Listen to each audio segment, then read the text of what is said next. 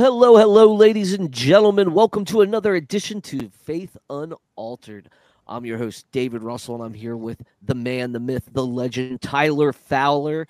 And for the 6th week in a row, because he got stomped on Pine Creek the other week, Stomped. Dale Money Metal Glover. What's Money going on, Metal? What is Oh, that? What's going on, big guy? hello. Back Mill. Thank you for having me. Yes, just had a rough and tumble with Pine Creek Doug, and ready to get into it, and hopefully have some fun. David Russell was telling me behind the scenes that he's a little sensitive. He thought I maybe went too far, so I promise I'll try to keep it respectful and Nah. no, be charitable. We already got Richard telling us to be charitable. Well, I and just probably prepared because of one- your intro. I just prepared one funny clip, so I'll just play one funny clip in this show, and that will be it. I'll be serious for the rest of it then. So, all right, cool. Right on. Yeah, so I'm glad to have you here, Dale, again. You wanted a chance to respond to how things went on the Pine Creek episode, and this is the place to do it. And we love having you on, and we love talking to you about this type of stuff, and shared experiences and stuff like that. And Tyler, how was your week, buddy? It was good. And this might be an interesting debate because Pine Creek has been known to kind of chill out in our comment section a little bit. And so I know he has for the last couple of episodes that we did. I saw him comment a little bit. And so I'm excited to see what this episode brings to fruition. And so I'm excited. My week, it's been crazy tiring for some reason. Like I was telling you guys off air, I've been napping on the couch all day. I was out last night really early. Like I work graveyard shift now. And so I was out by midnight 30, and that's not normal for me. And so it's just been a really tiring week. So I don't know what's going on, but please pray for me because again, like I said, this ain't normal. It might be stress related. I don't know. But other than that, it was good. I got some wine sent from David, and I'm actually enjoying a glass of that right now. And so, no, it's not in the traditional wine glass because we broke ours. Sorry about that. But yeah, it's good, and it does. It happens. You drink hard, you break stuff. But anyway, it was good. How was your guys' week? It was good, man. I mean, I got a lot accomplished. I got a lot of scheduling done for our podcast. So, guys, we've got a great lineup coming for you in the next 5 shows. Pretty much booked all the way through February. We're ready to start scheduling March. So, but yeah, we're pretty much all the way booked in February. So I'm really excited. I was able to get a lot more done with the show because school's slowing down, guys. I'm in the final stretch. I literally have 2 more main classes. And then I have a bibliography research and writing class I got to do. And then it's on the thesis. So I am scaling back, man. I got more time on my hands now, and after that, he's taking off 3 years. No, I'm just kidding. 3 years. Don't do that. No, but get your master's and start boosting up your resume and start looking for things that you can do. But other than that, Dale, how was your week, man? Incredibly busy. Actually, I've had a lot of stuff to do. One thing that I'm really happy and excited about is like at my church, I've been put in charge of the Bible study and apologetics program. So I'm starting in February. So just once a month, but I'm going to be doing the evidence for the resurrection. And Nice. I'm excited because I've never been allowed to. I've always been a heretic. I'm a non-Calvinist, so I couldn't teach or be involved with my old church. Dare you? Yeah, I'm looking forward to that. Awesome. Well, let's get after it. Dale, give us kind of a little, intro of how this came about and how you were on Doug's show and what happened, and just give us an overview. Yeah, so I've got my planned kind of timestamps and stuff, and the first thing I wanted to do is just go around and get general overall impression. So, just starting off with myself, how did this come about? So, obviously I've known about Pine Creek for a while. I think even when I was back on Skeptics and Seekers, I've had some skeptics saying like, "Oh, you should go on his show." And I just had no interest in that sort of thing, right? Especially after I saw what happened with Gary Habermas.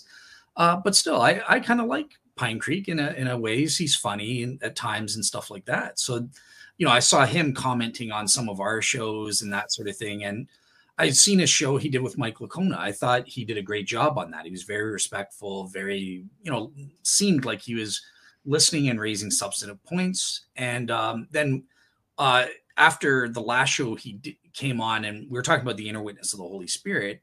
And Caleb said, look, I've been on his show a couple times and he's been good. So I figured, what the heck? I want to get his opinion on some of what I think are unique ideas, or at the very least, they're not commonly brought up in Christian apologetics. So I reached out to him by email and asked, hey, would I be allowed to come onto your show? And I am grateful to him. He said yes. He gave me quite a bit of time on his platform. So I had 3 goals. One, I sincerely wanted to hear what Pine Creek Doug thought. Number 2, I wanted to introduce his audience to these unique ideas and at least spur some interest and make them realize maybe there's more to some of these things than it seems, kind of thing, right? And then thirdly, just to kind of sharpen my wit, because I'm not the greatest at that, and obviously Pine Creek is witty, so I had to kind of be on my game and stuff like that. So those were my goals for being on there. I guess the only negative thing to say is obviously it became apparent to me like he wasn't really interested in getting to the truth. I think he did want to just kind of have that gotcha moment with me and stuff like that. And that's fine. Again, I was, if that happened, that was great. But yeah, my impression is like a lot of people, atheists online and stuff, they're what thinkers, right? So instead of being intellectual and thinking about something, they'll have an emotional reaction. So if I say, for example, the shroud, something we'll be talking about tonight, the shroud could be a medieval miracle. What? What are you talking about? There's this emotional reaction. And I think that we got to get away from what thinkers. If I bring something totally new, what you should be saying is why? Why do you think that? How did you arrive at that? What's your reasoning? So that's sort of my goal there. But yeah. Do you feel like you accomplished your 3 goals going on his podcast? Yeah. So number 1, I got Pine Creek's opinion, which is what I wanted. Even if it's not what I wanted, something I wanted to hear, something I disagree with, I wanted to know, what does he think? So yes. Number 2, absolutely. And this is why I'm so proud, because a lot of people have been coming to me, even skeptics and stuff have been coming through that Pine Creek thing and asking for resources, asking for sources, sending me like videos about Walter McCrone and asking me what I thought. So number 2 is absolutely accomplished. And that is great. In terms of number 3, I think it's a work in progress, but I think I did a lot better than I did on other atheist shows I was on years ago. I remained calm. I didn't get nervous. And I think I did pretty decent at answering his questions, even though he didn't always agree or get it. Yeah. I thought you did well, Dell. I'm just going to say it up front. I saw the episode and I thought you handled yourself very appropriately for the situation that you was in. Trust me, I've been on the hot seat before and it is not fun to be on the hot seat. And so I give you props. Richard says that he heard his team won. Granted, he didn't watch it himself. Oh, you guys froze. Oh, is that just Tyler that's frozen? You're muted. What's your name? Yeah, that was just Tyler. He said, I heard my team won. Granted, I didn't watch it myself, but I trust the testimony of people who agree with me implicitly. Well, I will say this. For the first time ever, my brother, and David, you know my brother. He's been in the comments. Yeah. He's my harshest critic. I send him shows after shows, and he's always like, "Oh, you didn't do a good job here. You should have said this, or you're blah blah blah." He's always critical. But this, for once, he's like, "Yeah, you did a great job. Like, I understood what you were talking about, and you were on point, and Pine Creek wasn't. So like, that's a win. Like for the first time, my brother said I did good. So." Yeah.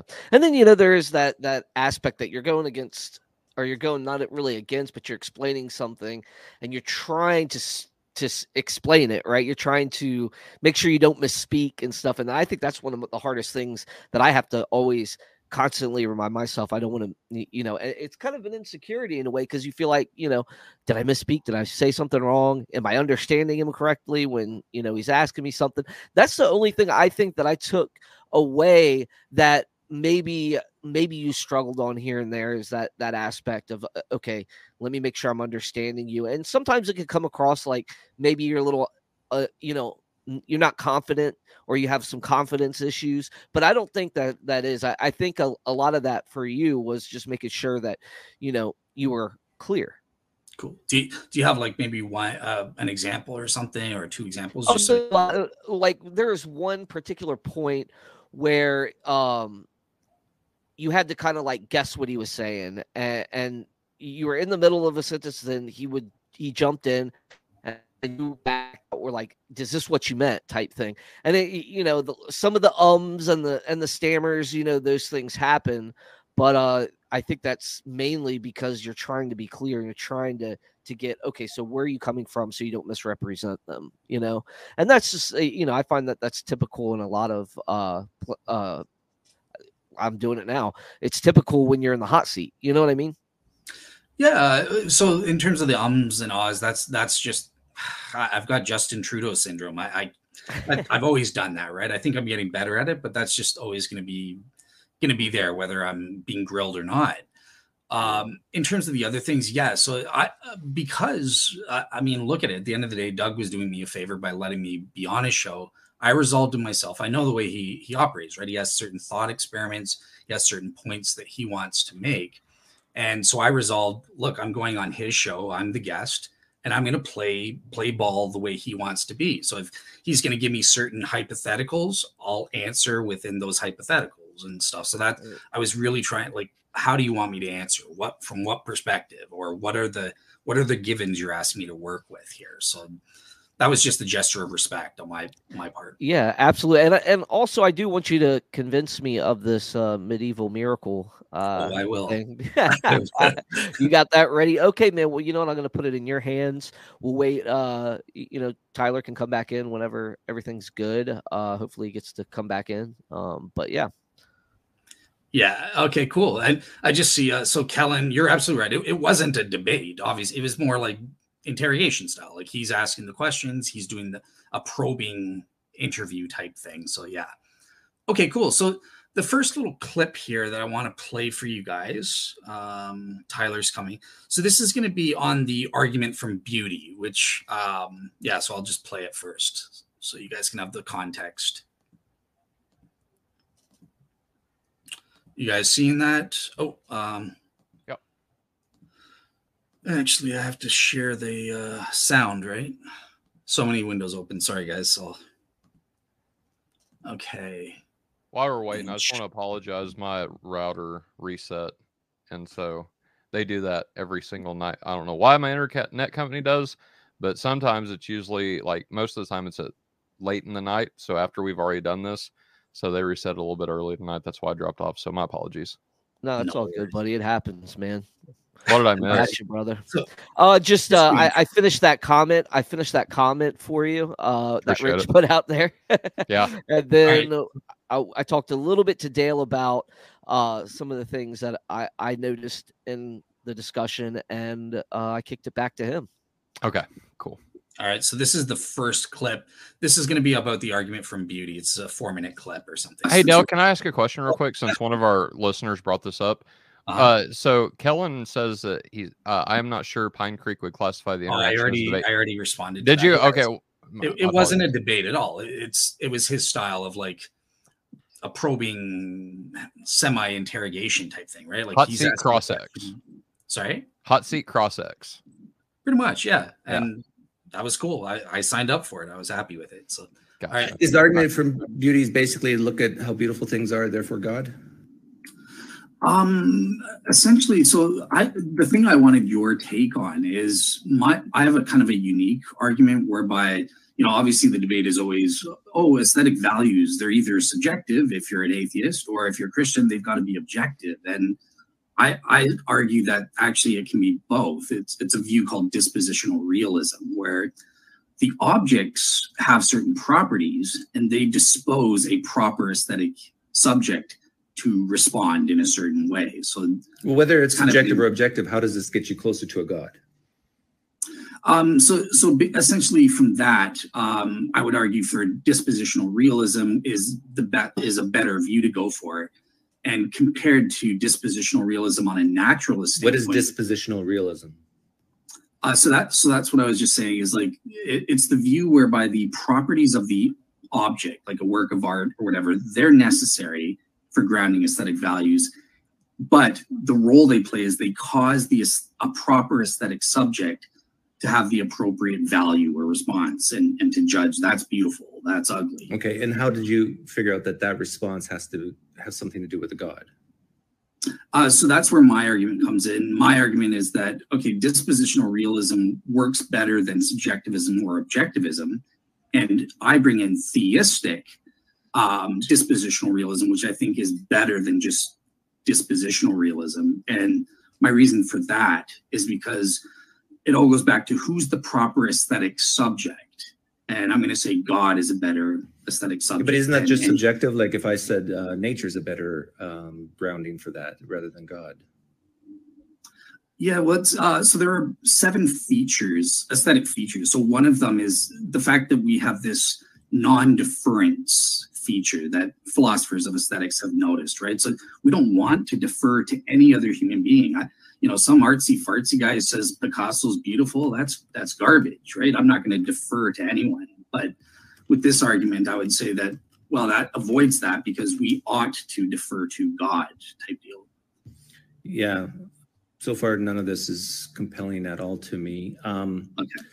And well, one thing with this, like, couldn't you use this argument with ugly things? Yeah, of course. Dis values are just as real, right? So Right. So wouldn't that be evidence against God? no, because I think God thinks certain things are ugly, like heads on pikes. He's disgusted by that. And But if okay, so you're saying the response we have to beauty points to God, and the response we have to ugliness points to God. yeah, So really, all responses point to God. So really, none does. You see, exactly. It's comparable to the moral argument, right? Like, what is the grounding for aesthetic values and judgments? Okay, so I think that's good for the first little clip there. Okay. So I guess I'll start on this one, and I'll just give a little bit of insider behind the scenes info here. So in the first place, I don't think I did a good job on presenting the argument for beauty on Pine Creek Doug's show. That said, there's a reason for that, because I never presented it. So this is my stupidity, but I didn't even realize I was on the show for like the first 20 minutes or so, because I'm used to every other show I've ever been on. There's always like a prep thing before we go, and then they tell you we're going live. Pine Creek just put me straight in. So again, that was just a miscommunication. But I had no idea. I wasn't presenting my argument proper. I thought he was just trying to like glean from me a little bit of details before he went on. So I gotcha. yeah, I'll turn it to, I guess you guys have heard my argument from Beauty Proper, where I establish what are the 7 aesthetic features.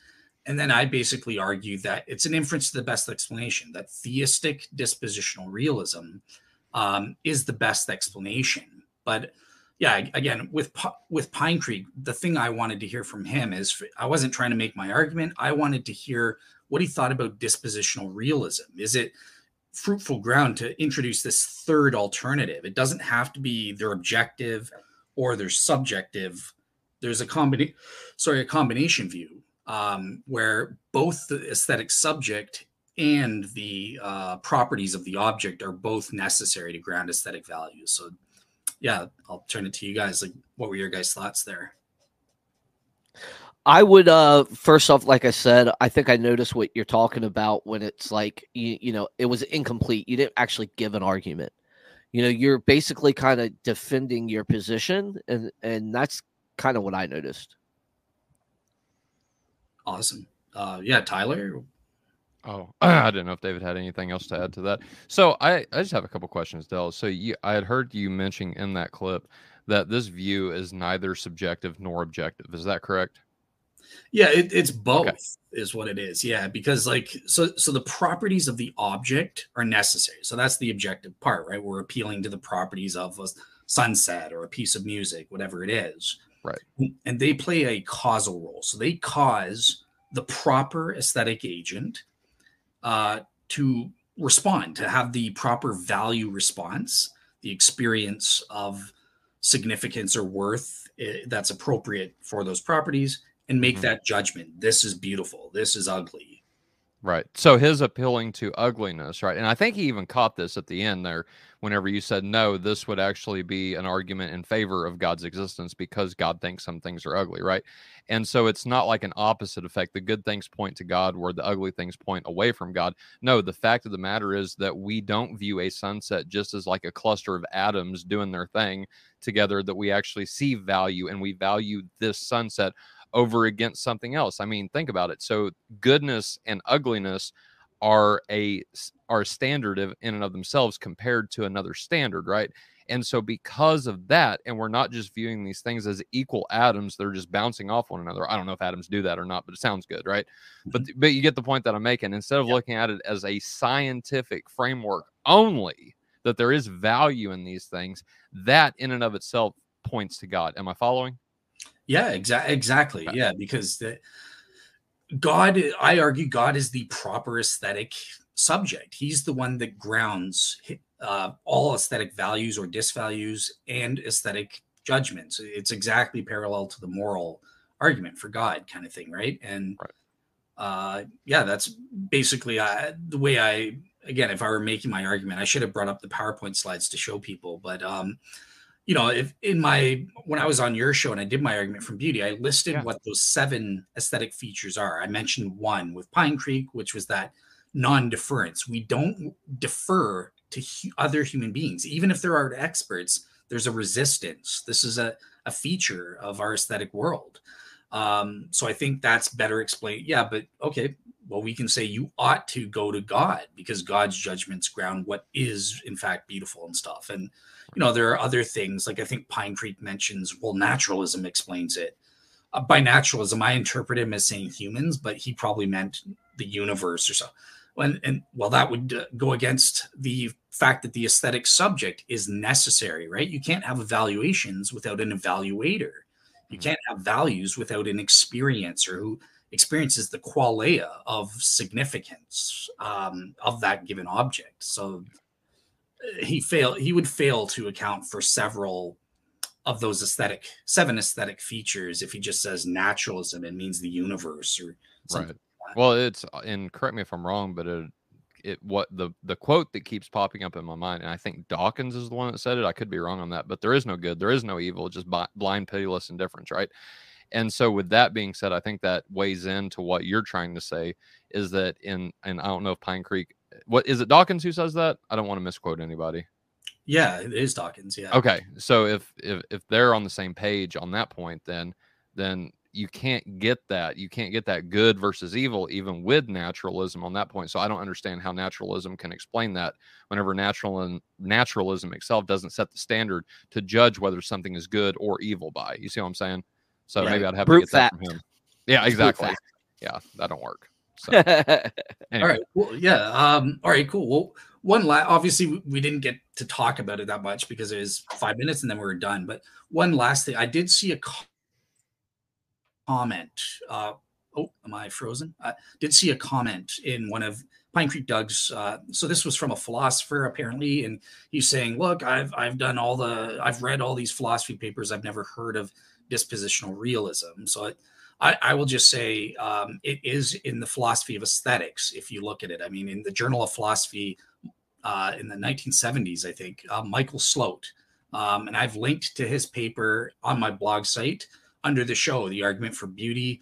I mean, this dispositional realism was a view that was started with the atheist David Hume.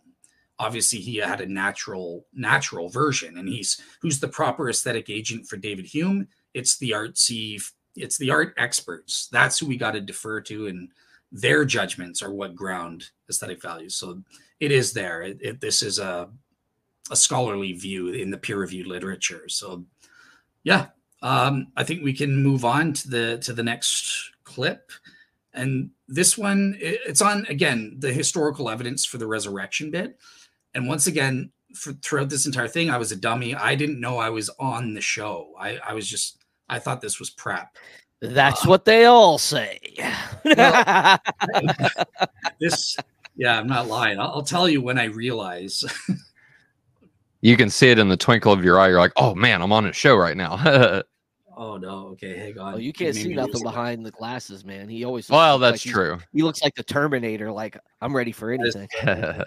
I won't be back. I'm here now. I'm trying to find the place. I lost. Pine Creek, get to the chopper. Let me share the screen and share this bit about the resurrection with people. And share audio.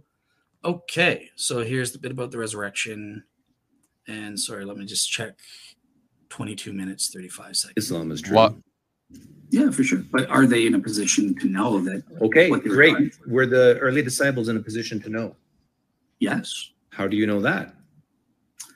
So that's where we get into the historical evidence for the resurrection. And I'm kind of a weirdo in that I don't argue like other Christians. I'm a little iffy on the cumulative case thing because I don't think that I can find a naturalistic explanation for every minimal fact or moderate fact, whatever you want to say, right? Except that's equally probable to my mind, except the appearance to the 12.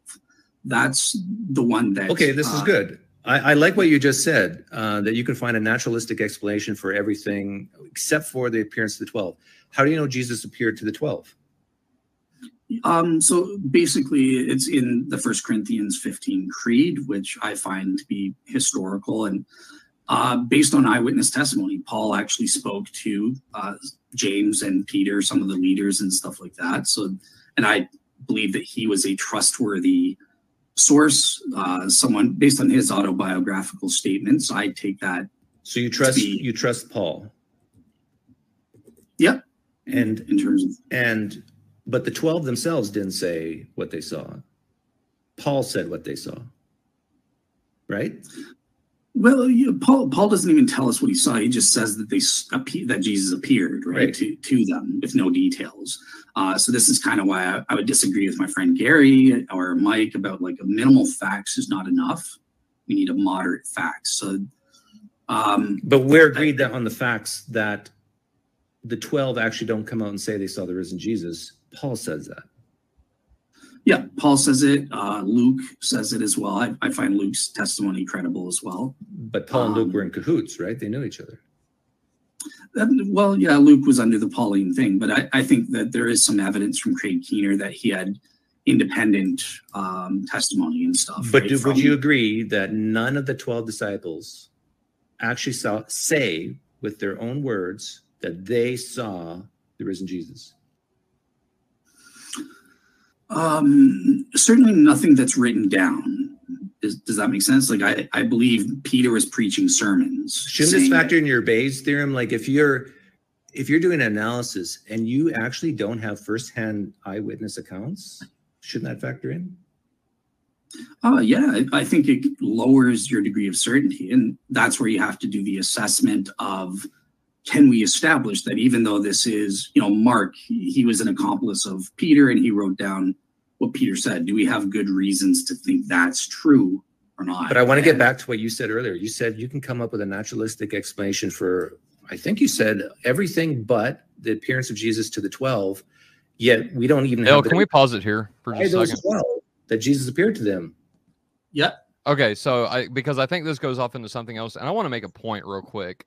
If you do this, and I want to hear from you guys, and if I'm totally wrong on this, please tell me, but it sounds like Pine Creek would have a problem with any document from historical antiquity. If you don't have the eyewitness accounts, if you don't have the original autographs, and even then he would come up to find with the way, well, they were lying, like he does to go on with Paul here in a little bit. Well, he could be lying, right? And it just seems like you can play this game with any text from antiquity. And might I tell you, as David has reminded us multiple times, the New Testament is the best attested fact in all of history. So if we can't, it's the thing that we use to build models for understanding how we can prove things true that people 2,000 years ago wrote, right? This is how we understand how to find facts about what I don't know, Homer wrote, for example. I mean, we have more New Testament evidence that the New Testament actually happened than Homer existed, right? And so it just seems like if you're going to play this game with the Bible, if you're going to play this game with the standard itself, then you have to be a skeptic on literally all of history that you haven't been alive for. And I don't think that's the game the atheist wants to play, because if they're not willing to do this with other historical texts, then please don't do it with the Bible. Be consistent. Just because this has a religious like tones to it, right? It doesn't separate it from the fact that it's an actual historical document. And it's something, like I said, that we use to build our models for finding out whether other things that have been written down in history are true or not. And so if you're going to be a skeptic with the Bible, you have to be a skeptic to everything that was written in history. And I don't think that's not a game I want to play.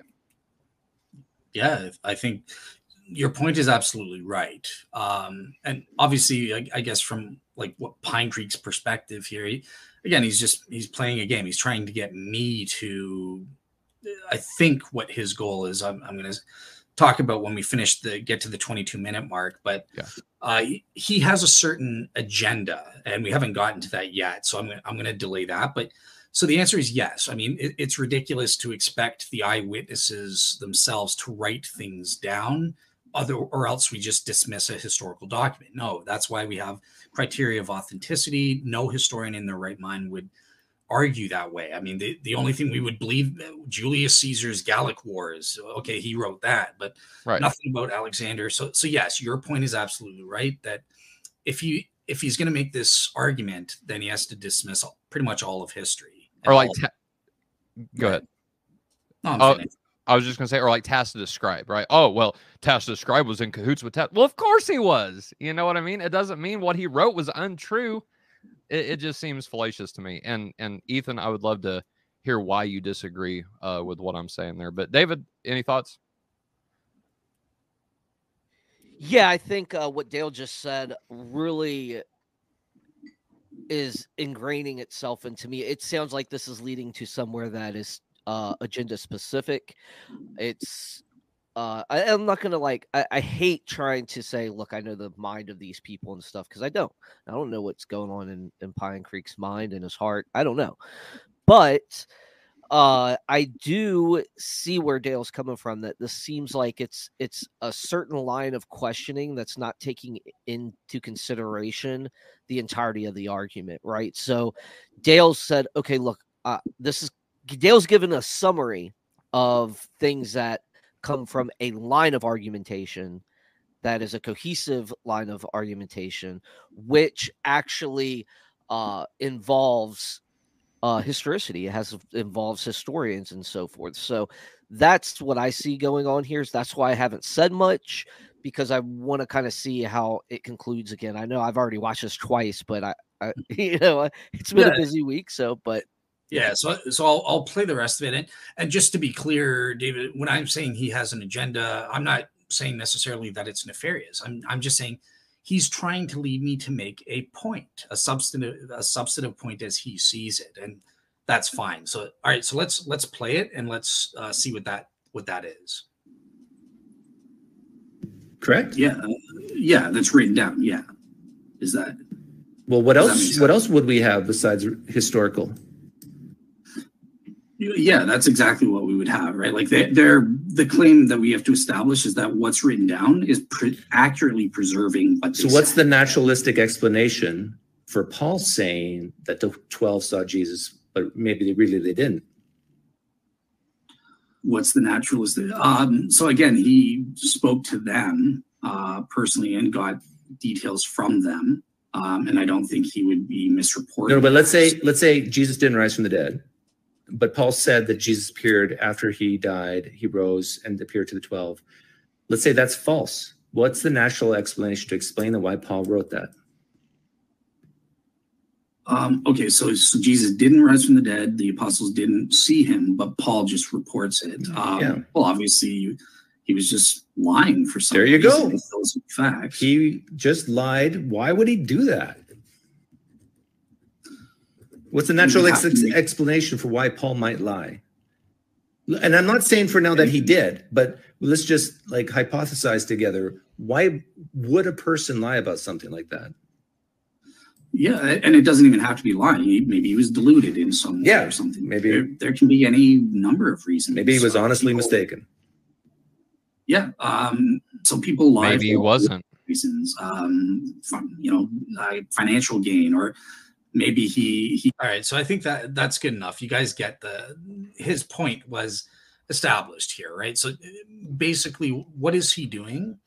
And I thought it was my fault. I think what he has in his mind is I can't even come up with a possible naturalistic explanation to explain it, right? So first of all, he gave me certain givens. And I'm like, okay, I'm going to play ball.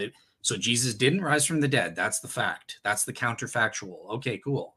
And the 12, they didn't see the risen Jesus. They didn't claim a risen Jesus. Why would Paul write that in his thing?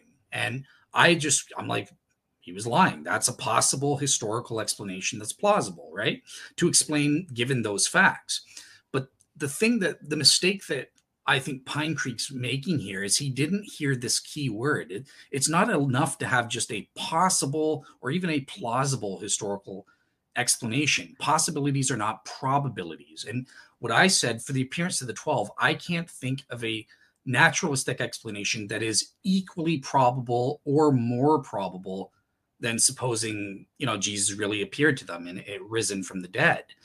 That's what Pine Creek needs to do. He doesn't need me to just, okay, let me get you to say a possibility. And then, well, see, I gave you a naturalistic explanation. No, you have to give me minimally an equally probable one. And given the actual facts we have, it's improbable that Paul lied. Over to you guys. David? I couldn't agree more. I think you hit it right on the head. And I mean, there's really nothing I can add to that, like I said, I think the entire thing was leading to that, you know what I mean? The whole line of questioning. And again, I think it was a little disingenuous. So that's just my take there. Tyler? No, I agree because, I mean, if you look at it, and yes, I'm going to go ahead and say it for everyone in the back. I'm assuming the Bible is true at this point, right? But if you look at everything Paul gave up, I don't see any reason for him to lie. We do things, and I've come to this conclusion based on our conversations with Colton Carlson, that we do things because of reasons, whether good or bad, right? And I think the reason that Paul would do this, like truthfully, so much more outweighs whether he would be false about this or trying to deceive people about this. I mean, not only I'll put it like this, the only way Paul is deceiving people is if he himself is deceived. That's my 2 cents. Yeah. And, I mean, what else should we conclude that what's coming out of the first century? We're getting all these reports about this Nazarene preacher, right? We're getting gospel stories, we're getting early epistles, we're getting enemy attestation, and what do we conclude? I mean, what are we supposed to conclude? And it's never good enough. It's never good enough. You have all the requirements. And Ethan, what I meant earlier, that the Bible was the standard. I get that some scholars that believe there's some non-factual things about the Bible. I understand that. What I meant is that we have more manuscripts for the Bible than any piece of ancient antiquity. Like any document, we have the Bible, right? We have the New Testament, the Greek New Testament, and not only that, but in Latin and in a whole bunch of other different languages. And so what I meant by the standard is that it seems to me, and I could be wrong on this, so please correct me if I am, is that whenever textual critics, how they formulate models to find out whether or not the things that are written in history are true or false, or however they're articulated or whatever. What I mean is they use the Bible to come up with those things, right? Because it is the best, it is the most well-attested document. And now that seems logical to me. I could be wrong, so please correct me if I am. But like I said, I'll just be repeating myself at this point. But anyway, Dale, what do you think? Oh yeah, no, I think I think you nailed it. Yeah, we do have to get into these issues of historicity? Do we have reasons to believe or be warranted in thinking that what these later written texts are saying is actually historical? That's what the debate is, right? Possibilities are cheap. They're not probabilities, and that's what historians deal in. So that's if you want to take away my belief in the appearance of the 12 Pine Creek, you have to give me an equally probable or a more probable explanation. You can't just say, well, it's possible he lied. Yeah, so what? It's possible the sky could be red. There's a logically possible world where the sky's red. Possibilities are cheap. I don't care. Yeah. So let me just jump in, because Tyler is mentioning in the comments that people don't come to the conclusion. Oh, hold on, let me read it. But that doesn't get you to the conclusion that the contents are true or historical. That's not what I'm saying. I'm saying that we have that in the New Testament, we have more manuscripts, which you agreed with, right? So what we have is a better data pool to reference, to compare these things with other documents to see how they line up with each other. That's all I'm saying. I'm not making a claim that the Bible's true. Not right now. I believe that, but that's not the claim I'm making. And it seems like that's what you guys are misunderstanding. So I apologize if I'm not being clear, but I just wanted to clear that up. And one thing I'll say, because I'm handling all the screens, I'll leave it to you. Again, I can't see any of the comments, so I'll leave it to you guys. If there's something relevant, you guys choose to bring it up and ask me. But for now, I think that's it for that one. So now we're going to start getting into, now I realize I'm on the show. I'm no longer a dummy, and I'm answering as though I'm would on the show. So this is about the inner witness of the Holy Spirit. This is what Pine Creek Doug came on our show to ask about. Asked me specifically about about how it works and that sort of thing. So I've got 2 4-minute clips here. So let's watch the first one, and that'll be till 28. Okay, so let me share my screen. All right.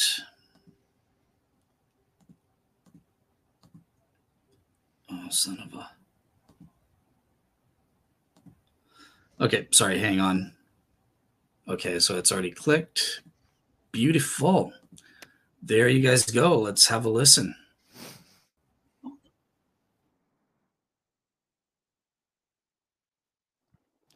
Dell, we can't hear it. Or I can't hear it.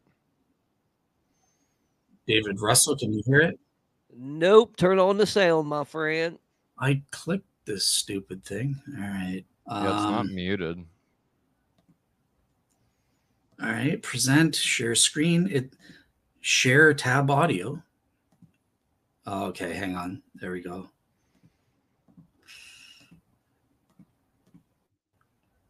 You hear it? You hear it? This feeling. Yes. This sensation. Okay. That it was true. So talking about Mormons. What would you say to that? Right. Is that a good way to come? Is that a good epistemology? So if true, of course it is, because you're saying they're exactly mirroring what I'm saying, right? Yeah. But it comes down, for me, judging as an outsider, I'm not privy to whether it's actually true or not that they're having this subjective warrant. So that's the difference. But they tell you that they are having this warrant. They're having this sensation that the Book of Mormon's true. You listen to them speak, and you say to yourself, A, yes, this is a good way to say that the Book of Mormon is true, or B, no, this is not a good way to say the Book of Mormon is true. Where do you lie? Okay, and just so you know, you're asking me as a Christian who already has something, or are you saying from a total neutral observer standpoint, what do I do with their testimony?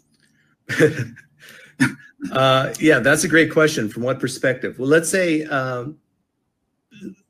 my perspective. Okay. But you're going to speak on my behalf now. Yeah.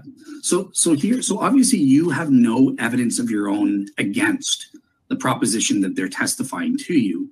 So in the epistemology of testimony, there are 2 fundamental perspectives on how we treat it, right?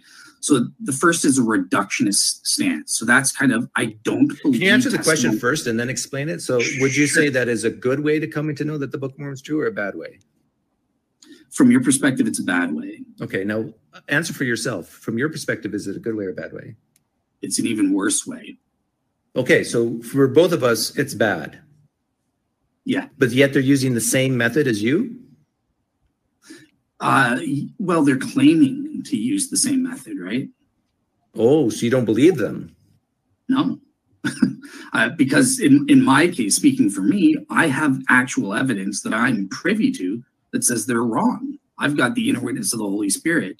Okay. I am privy to But what if they were here right now and said, I have evidence, proof that what your inner testimony of the Holy Spirit's wrong because they have their Holy Spirit or their witness? What would you say?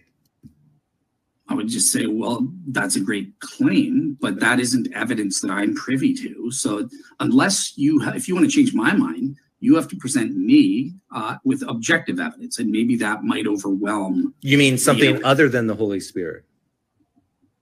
Yeah, or for them, something other than this burning in the bosom. No, but for you, do you need to provide something external to the Holy Spirit? If I want to convince them, of course. No, let's say if you want to convince yourself.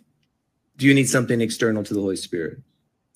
It's not necessary that you need objective evidence. So I could have 100% degree of knowledge based on the inner witness of the Holy Spirit and throw away all the objective evidences. Shroud. Okay, now what if the Mormon says, I don't need anything else? I don't need objective external evidence. I got my burning in the bosom. And yeah, well, I would just say that again, am I trying to persuade them that they're wrong? No, they're saying to you that you're wrong, that you're deluded, and that you're saying you have this inner testimony of the Holy Spirit, but you're mistaken. And they have the real sensus divinitatis, to say the Book of Mormon's truth, the true gospel. On what basis would you say, oh, that's bogus?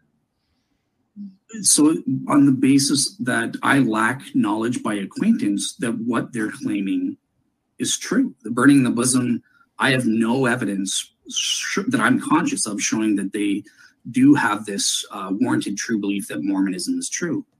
Okay, so I think that's good for the first part. I have a second clip on the inner witness, but let's kind of respond to that. So yeah, basically, I guess my response is like Doug is not getting it here. He doesn't understand this epistemology. Yeah, and I was going to say, Dale, hold on. Before we go any further, I want you to explain to the audience. Keep it short, keep it simple. But there is a disconnect, and I don't think he understands epistemology and the way all this works and how, even scholarship goes about these certain things, right? I mean, you just finished a master's degree in philosophy. So let's explain a little bit about warranted beliefs and so forth. Let's kind of give it like maybe a 2-minute history or something. Just explain what warrant is, properly basic beliefs, just stuff like that, so that the audience can know also where you're coming from and how this fits into a bigger puzzle than what you're being questioned on. Gotcha. Okay, cool. So 2 minutes. Basically I take the view, just along with Elvin Planting, that knowledge, what is that? It is a warranted true belief, right? So true belief, most people will know what that is, but what does it mean to be warranted? And this is a reliabilist epistemic criterion. So it just says, look, you have to have the true belief has to be produced by faculties functioning properly.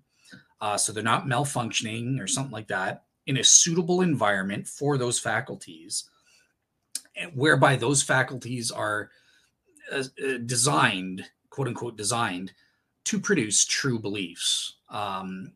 If you've got those factors, then you've got warrant for your belief and knowledge type deal. So that's what a warranted true belief is. Now, how do we gain warranted true beliefs? Well, principally, there are two primary ways that are relevant for this discussion. So the first is something we're all aware of, right? So we derive our knowledge propositionally. So, premise 1, all men are mortal. Premise 2, Socrates is immortal. Therefore, Socrates is a man. Therefore, Socrates is mortal.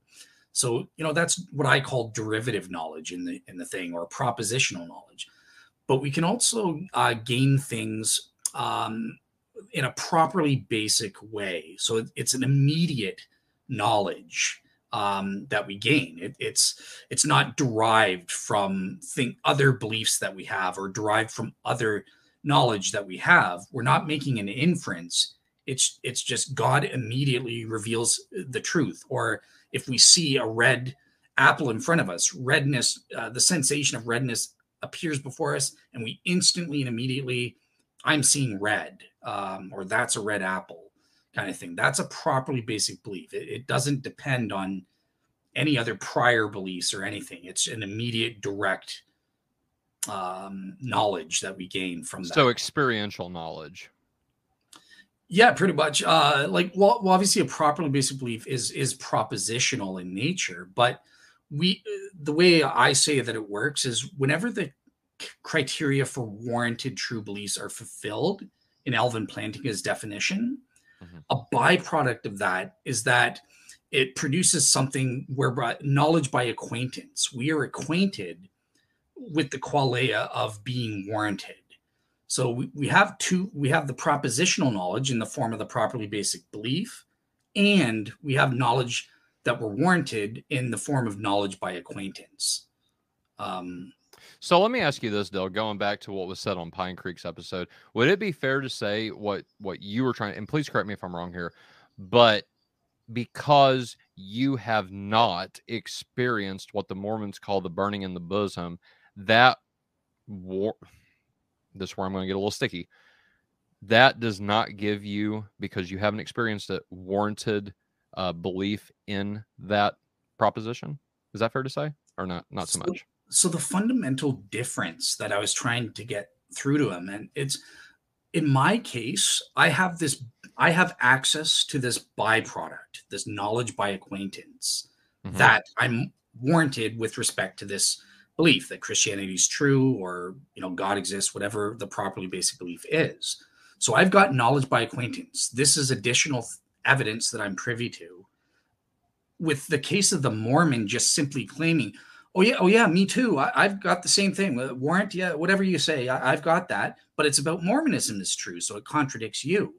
I don't have knowledge by acquaintance that the proposition Mormonism is true. All I have is testimonial evidence from them, and you have to assess testimonial evidence. And I was getting into reductionism versus non-reductionism, and you interrupted that. But the key point here is that Doug is making the false assumption that testimonial evidence is equally significant as actual knowledge by acquaintance that I'm right about Christianity. It's not. Knowledge by acquaintance destroys mere testimonial evidence from a burning in a bosom or religious claims. I mean, we have tons of defeaters that in that kind of evidence. So that's the mistake, the fundamental mistake. And that's why I don't care what the Mormon claims. Claims are cheap.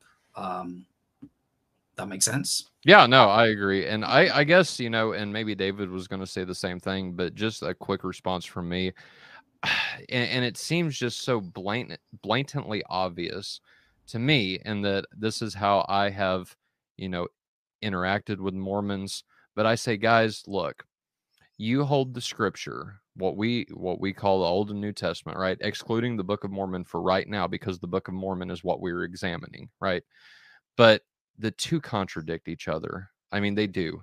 And now we could get into all that, but just off the top, on a surface level, they contradict each other. And so if we want to do a show about that later on, I would be totally up for that. But that's the way, just kind of hearing what you and Pine Creek, that might have been what I would have said differently. Now, I'm sure he would have asked me, well, how? Can you give me an example? And I would have been glad to do that, right? But just fundamentally on the basis of it, that's where I would start with any Mormon. All right, let's compare your propositions to my propositions. Let's compare your claims to mine claims, because the two differ, and therefore the two cannot be true if they contradict each other. So let's go to the source. Let's go to the authority. And then that's where I would start with scripture. David? Yeah, it's just kind of hard to pinpoint this type of questioning and stuff like that. It's just kind of hard to see where he's going with it. You know what I mean? It seems like he's just leading Dale along I hate to say it, but I'm almost at the point where like I'm agreeing with Dale that there's this agenda that's involved. I told Dale I was going to try to play devil's advocate, but I can't. I was so depressed with the show, and it seemed like you're on his side. But yeah, you're seeing. I am. So there's a lot more to these arguments. There's a lot more to understanding warranted true belief and stuff like that. That there's no credit for that. That's being displayed. There's no understanding of, okay, this is part of a bigger argument. It's like, let me see what I can get you on. And that's where I'm starting to see what Dale's talking about here. That I didn't catch when I looked at this the first time. I was just like, because I to me, when you're listening to this alone by yourself, I'm already taking into consideration the entirety of the argument. You know where Dale's coming from. So I'm putting myself in his shoes saying, okay, well, he's giving these answers and this and that. I'm not really focusing on Doug. I was focusing on giving Dale a critique on whether his answers were right or not, you know. But now, you know, that we're playing, you know, seeing what Pine Creek's doing, I see where Dale's coming from, even though, you know, I still might have some issues with some of the stuff, but yeah, we'll get to that. Yep. But sure. Yeah, I can't, dude. I can't offer more than what Dale's already offered, and what you just said, Tyler. You're right on. You're picking up on it too. You know what I mean? Well, so it's kind of like, you know, there's a cumulative case to be made when you're studying these things. You know, and that's not. It's like that's getting cut out. You know what I mean? And it seems like that's the mark of somebody guiding a question to a certain agenda or a certain goal. But anyways, go ahead.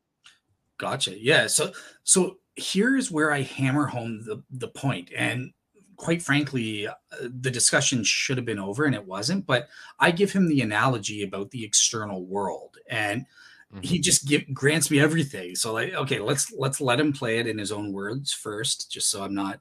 While you're bringing that up, Dale, I want to answer a question for the Vulture here. He says, if you don't believe the Bible is true, then what? Well, if you mean by that, not at all, like nothing in the Bible is true, then you're neither a Mormon or a Christian at that point. And so the conversation, I wouldn't go to Scripture to show how the Scripture is reliable, right, in and of itself.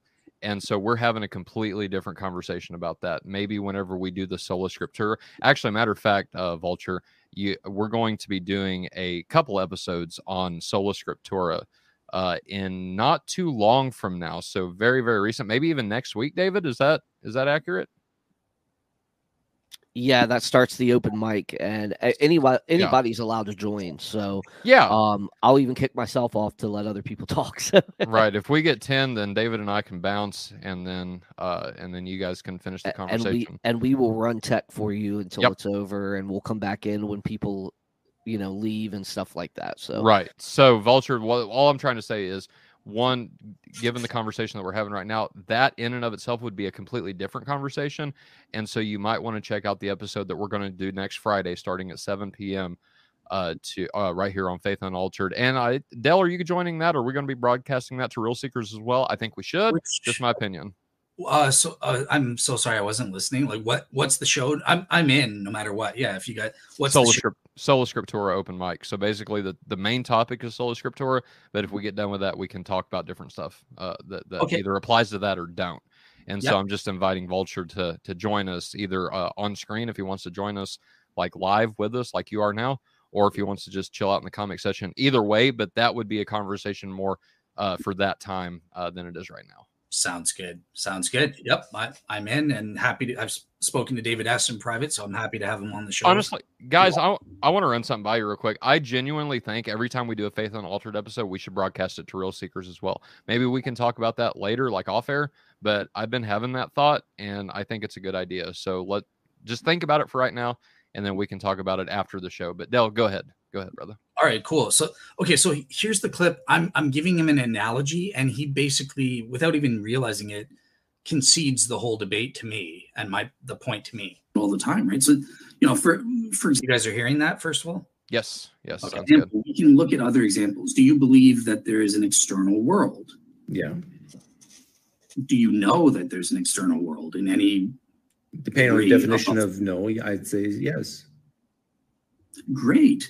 And would it bother you if I came and said, no, well, I've got my properly basic belief that there isn't an external world? Does that No, it doesn't do bother anything me. to you? I think you're nuts, but Okay.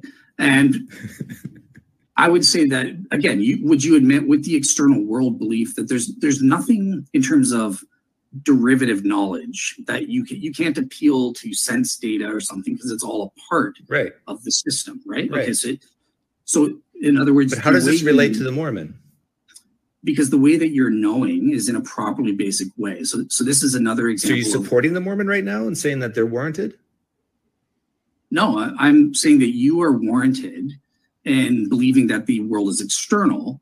To give you an example of how it works. But is the Mormon warranted in believing that the Book of Mormon? Okay, so you guys kind of get that. I can stop it to save time here, but that example just destroyed Doug. So in this example, Doug's belief in the external world is analogous to me as the Christian with the inner witness of the Holy Spirit. He knows in a properly basic way. He admitted he wasn't deriving it based on other beliefs or other knowledge that he has and inferring the truth of that. So it's a properly basic belief for him, and it's a warranted true belief.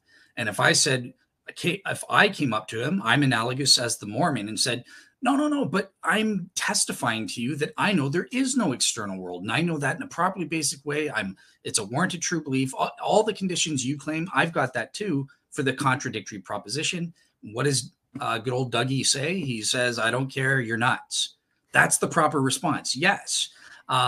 You should be. Look, Doug in this case is privy to it through knowledge by acquaintance. He knows he is warranted that in his properly basic belief about the external world. It doesn't matter what contradictory testimonial evidence he gets, or at the very least, even if he counts that, it's so insignificant compared to his knowledge by acquaintance to the contrary that he dismisses the testimonial evidence. That is exactly the same that I'm doing as the Christian when I'm presented with the testimonial evidence of the Mormon. It's not good enough. Over to you guys. David, go ahead, bro. I don't want to stomp your. No, fire I mean, out, I think that this is probably my favorite part where you did, you got him here. I think you really did. But is this the part you said he called you nuts? Yeah, but you're muted, so you can keep talking, but it's not. No one hears you. Bag of milk. This isn't where he calls me nuts, but he's saying he would call the person who says there's no external world nuts. Okay, yeah. So, yeah, I mean, yeah, no, I hear you. I think again, I think you said it right. So, I mean, if you're following Plantinga's whole idea of warrant and stuff like that, that epistemology, then absolutely, I think you. And then, like I said, I think this is the part where you got him the best. So that's pretty much it, man. I don't have much to comment on when it comes to that, but I think you did a great job. You're leaving no room to get out of on that. You know, that's why I think that part was probably like one of my favorites. It's exactly analogous. And the thing I've heard, from David Johnson on Skeptics and Seekers, I spoke to him about this, and he was trying to say, yeah, but they're totally disanalogous because one's about religious beliefs and the other is about the external world. No, that doesn't matter. That's irrelevant, right? Remember Colton Carlson teaching us about how analogies work. They don't have to be exactly the same in every respect, just in the respect that you're trying to prove. And the propositional content of these properly basic beliefs is irrelevant to the point I'm making about how we're warranted and stuff. So let me just ask this then real quick. The minute that you ask Pine Creek, why do you believe the world is external? And he starts giving reasons. It's actually the exact same whenever we say something like, well, we have the inner witness of the Holy Spirit. The beliefs or the reasons for those beliefs are warranted. And it's like you're actually arguing with us on this sense. Is that close or? The only thing, again, he can't give reasons for it, right? Because that's derivative knowledge, but he just knows in a properly basic way. Okay. And he can't show that to me or demonstrate it to me because that's his subjective, properly basic belief. And yeah, knowledge by acquaintance. So No, fair Great. enough. all right, cool. Interesting. Is that it on that part? Yeah, That's I don't have anything else to add.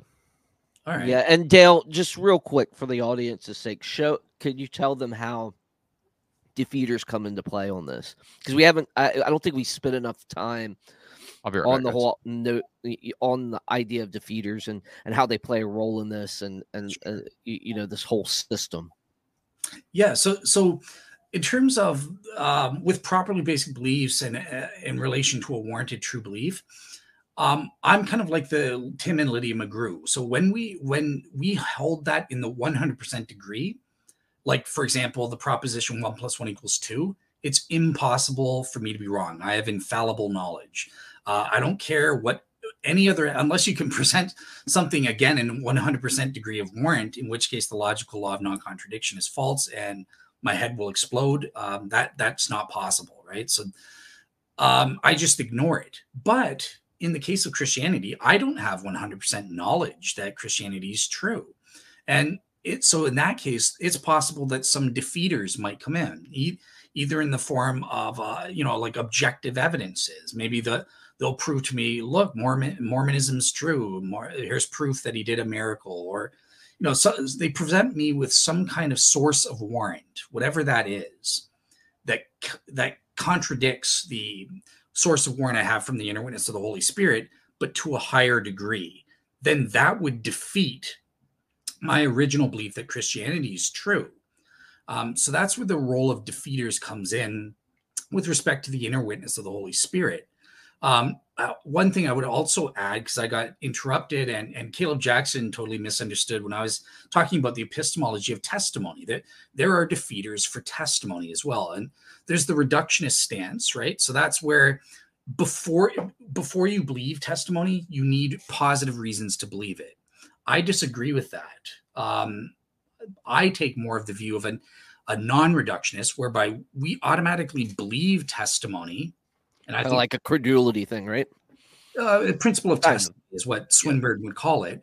But it's not from Swinburne. There are proofs that this is how human beings operate. But that doesn't mean I'm just gullible and believing every miracle or virgin birth thing, like what Caleb and you guys were saying on the last show, because of the role of defeaters, right? So with certain types of testimony, there are inherent defeaters that come along attached. With religious testimony and stuff, we know David Hume prevents some, that people lie all the time, or they're often confused and stuff like that. And there are defeaters whereby we need to, it's not a question of just believing the testimony.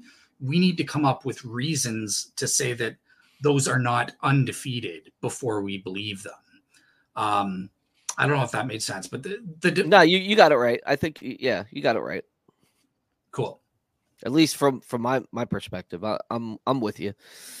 Awesome. All right, cool. Well, now we get into, if everyone's agreed, I can move on to the next topic segment. Before we do, I just go ahead and pull it up, Dale. I just want to encourage people, our listeners, that if you are not subscribed to Faith Unaltered or Real Seekers, please do us a huge, huge favor and hit that big red button. Also, if you like this content, please leave us a thumbs up and leave a comment. Let us know how we're doing. Let us know if you have any questions. We are taking audience questions, and yeah, I appreciate it. Cool. So this one is a personal note, and it's an argument from stupidity. I'm sorry to say, so no disrespect to you, Pine Creek, but it just annoys me because it's really dumb. But it's basically getting into my personal background, and he thinks he thinks he's scoring a point, and I'm going to be playing my funny little clip for this one. But okay, is this the funny clip? Well, so not this part, but let's first hear what he has to say. Okay. Did into base theorem. What did it come out as? 53.14. Like, okay, well, I've got to follow the evidence. So I believe this is true. And that's kind of what changed that day. I didn't have a spiritual experience that day. Okay, so it was very intellectual. It wasn't an internal thing. It was, yeah. I remember. You weren't desperate. You weren't. You didn't go through any pain or suffering, tragedy, nothing like that. No, not at that time. I did. The time you left during that time where you were out of Christianity, was there any like major problems in your life? I would say so. Can I pause it, Dale?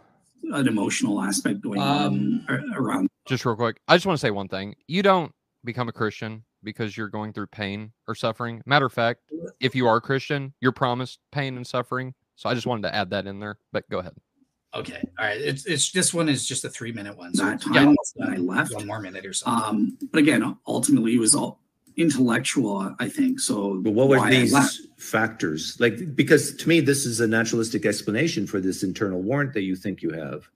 If you're suffering in some way and you can get relief from this belief, but you can't force yourself to believe it, right? So you got to justify it somehow. And so then you start working on this Bayes theorem thing. This is what my hypothesis is, what happened to you. So was there anything in your life, like, you know, you break up with your girlfriend or wife or drugs or death or bankruptcy, anything like that? Yeah, so I don't go into my personal details, but the answer is yes. There was something along those lines. I have not looked you up. I haven't seen your press testimony, but I've done this long enough to know that I can ask that question and with a high degree of confidence get a positive answer for it. Because in my experience, I'm just going to be direct with you. Normal, content, peaceful people who are convinced Christianity is not true just don't go back into it. Okay, so there's the clip. This is just sheer stupidity. I'm sorry to say, and I'm just going to have to respond. So number one, think about what he's not listening to me, right? He's trying to get his own established agenda, but it actually proves the opposite, because what I said is that I went through some emotional stuff or whatever. I don't get into personal details and stuff, but yeah, I was struggling for a little bit. And what was the result of that? I lost my faith. I became an agnostic. So if his point stands, then he proves that agnostics and atheists are not intellectual. They're the emotional, only people who are depressed or upset or going through emotional stuff become atheists. It was only once after the 6-month period, and I'll say it here kind of thing. I didn't say it on the thing, but William Lane Craig saved my life. It was through learning about Molinism, literally, as weird as that sounds, that saved my life from considering suicide. I told my parents, I'm going to wait a year. If things don't improve, then I'm seriously considering it, and stuff like that. Right. 6 months once the emotional stuff started dying down and I was starting to think rationally, and I learned about Molinism, I realized I did really deep down believe in God the whole time. That is the intellectual position. And I placed my faith in general theism at that time, and that gave me my purpose in life to do my religious research. Now, if you want to say the emotion things, well, that caused me to be an agnostic, not to become a theist. And it sure as heck had nothing to do with my converting to Christianity 8 years after the fact.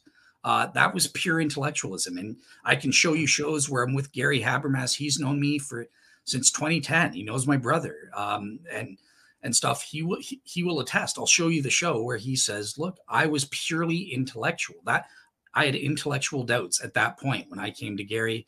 Emotions played no role for years prior to my conversion, and certainly not at the moment of my conversion. So yeah, if emotions caused me to do anything, it caused me to be an agnostic, not a theist and not a Christian.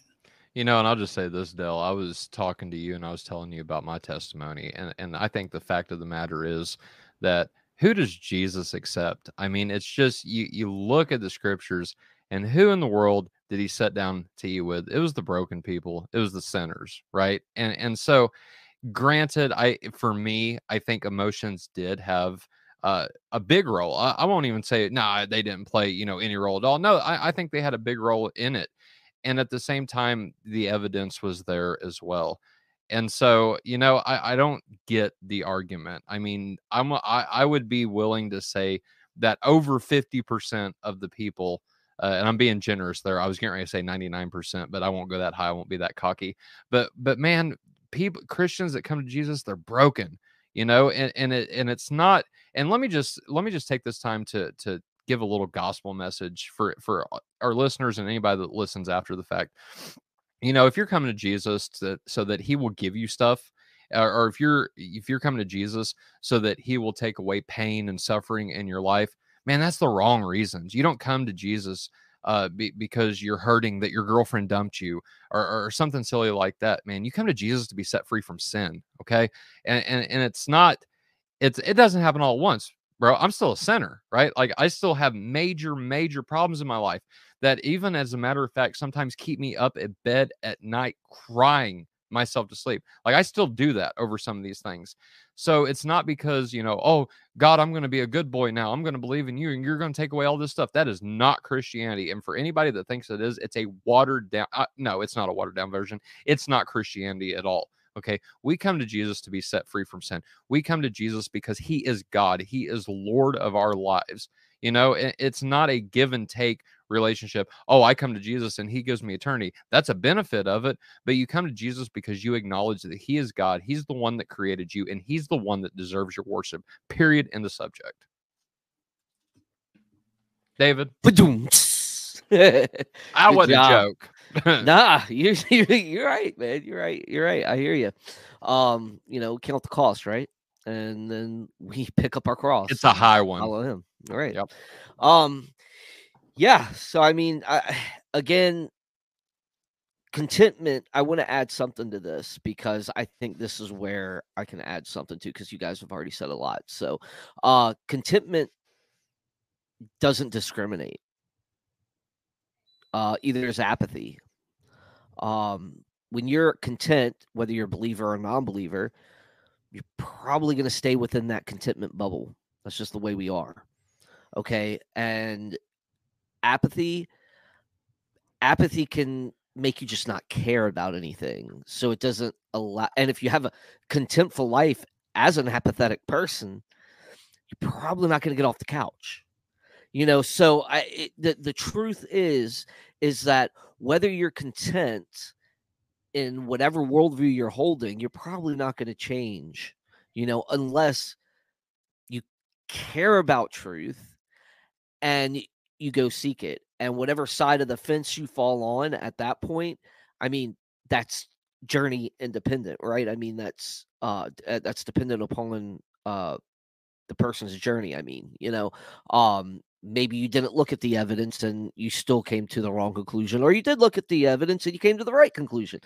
But my whole point is that usually when people are content, because God knows that there is a lot of emotivism in this world, there is a lot of sensationalism in this world, and some people leave the faith in a sensational way, or because of an emotional response, or what God's not doing for them, or what God is doing for them. They you know, or he hasn't abandoned the, or they think he, you know, they've been abandoned by God, or they've done whatever, or they've been hurt by the church. You know, I mean, there's so many different emotional things that can come into play when it comes to these type of decisions that we make, and these choices that we make, and these experiences we have, that, you know, they do play into that. So what I'm saying is that contentment doesn't discriminate upon your worldview. And as people, we can just stay in that bubble for years and years, you know? So I don't buy that response. I do understand that people have been hurt. I do understand that people have gone through some stuff, and that's why they end up leaving or deconverting, or the opposite, like Dale was saying, you know, well, yeah, he deconverted, and then there's other people that go through something and they convert, you know? So that it's really not an argument. It's not a good argument. Even though there is that psychological theory at play, and I can understand why Pine Creek went there, because, you know, he's trying to identify Dale's motive. So yeah, that's all I would have to say about it. It would be a good argument if you're like asking somebody about drugs. Well, why did you start doing drugs? Did you have some pain in your life? Because that's the reason I started doing drugs, right? But that's a completely different category than coming to drugs and coming to Jesus is two completely different things. And I don't think you have the same motives for doing one or the other. But anyway, Dale. Yeah, I'll just finish off with this topic segment, because again, I don't think it's a substantive argument, but Yeah. again, yeah, with Molinism at the time, that solved it. Not only was it what I required was not only an emotionally comforting solution, but an intellectually satisfying one, and Molinism provided that. So, and once I realized that, I started thinking and realizing, yeah, I really did believe in God the whole time. I was never a true agnostic. But the point is, Pine Creek is trying to say this is all about being only someone who's emotionally distraught or whatever could ever believe in Christianity. And that's my belief in Christianity had nothing to do with it. It was 8 years later. Emotions had nothing to do with it. And even with my belief in God, again, when I was feeling the worst, that's when I became an agnostic. That's what caused me to lose my faith. So if we want to reason in this stupid way, then it backfires on the atheist, not the Christian. So yeah. So basically, here's what I have. We caught Pine Creek when he realized he made this mistake, and this is what he had to say. Hey, Dale, real quick, did you? Oops. Okay. Oops. Yeah, dude. Yeah. Oops. Oh my God. So I'm the problem. Oh, whoops. Whoopsies. Please tell me you heard that, guys, right? Yeah, we got it. Right, go hey, ahead, Tyler. I'm sorry, I didn't mean to interrupt your moment. Did you post the Pine Creek in your episode to Real Seekers? Yes. Can I find that video there? Okay. I told Biblical Apologetics that we're going to post that in the description. So, BA, if you want to, either right after this, go to Real Seekers YouTube channel, and it's there. Or if you want to wait for us to post it in the description of our episode that we're doing now, we can do that and then upload it here after the episode. So, either way. What's he talking about? The show with Pine Creek? Or yeah, he said that he missed the show that you did with Pine Creek, and so I told him that we would either upload it to the description, or if he wanted to watch it right after this, he could go to your channel and check it out. Yeah, or even go to, it's on Pine Creek's too, if you want to support him as well. So either one, but give us the views. Yeah, I'm not competitive, but yeah, I am. All right, cool. So now we're here. Atangelo, I see Atangelo in the comments here, and Teddy. Oh, geez. So okay, so now we're on to the Shroud. Now we're on to the big baby, and I've got several timestamps that I want to play. So the first is this blood versus paint, which is going to earn another oops from Dougie, I think. But play the video again so I don't mess it up. I closed it. Okay, let me open it. Jeez, you ruined it. I got one funny moment and you ruined it. You had one job and I messed it up. All right, so here was Doug's reaction when he found out he screwed up. Oops. Watch this. Oops. Okay. Oops. Yeah, dude. Yeah. Oops. Oh my God. So I'm the problem. Oh, whoops. Whoopsies. There you go. That's it. That's my little joke for today. So, all right. So let me. Huh? I said it's cute. Am I? All right. Cool. So let's get into the Shroud of Turin then. So this is the part I should be talking about, the blood versus paint. And where do I go up to? 5430. Okay. I know them personally, so sorry. You've talked to all the experts? Well, no, come on, don't exaggerate, Dale. You have not talked to all the experts, and you know that there's people out there who say there's not a shred of blood on it. Yeah, just a lot of the big ones. Blood is easy to say it that way. Blood is. There's someone who was that? I was just saying you do know a lot of the big names. So yeah, you've been. I do. Yeah, I'm a member of the Shroud Science Group. If you think I'm just boasting or something, check out my Real Seekers and you'll see them there. So yeah. You're not exaggerating. They're organic to components to analyze. You know what's on it? Iron oxide and mercuric sulfide. Great. So, okay. So again, you know, there's findings that, yeah, it's iron oxide pigment and vermilion pigment. It's right? red ochre, Like, right?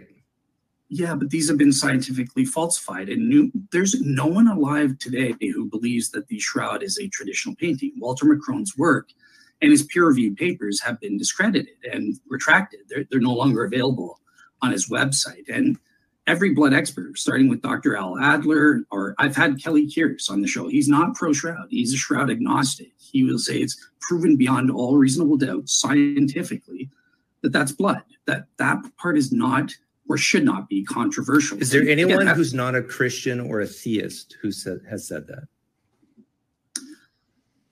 not a Christian? John Logan. I had him on my show. He is a agnostic, non-religious agnostic. Thomas DeWesselo. And he He's said that non-religious. there's blood on it. Yes. And what is his background? Is he a chemist? No, he's not a scientist. He's a historian. Yeah, okay. Spit on him. Don't listen to him.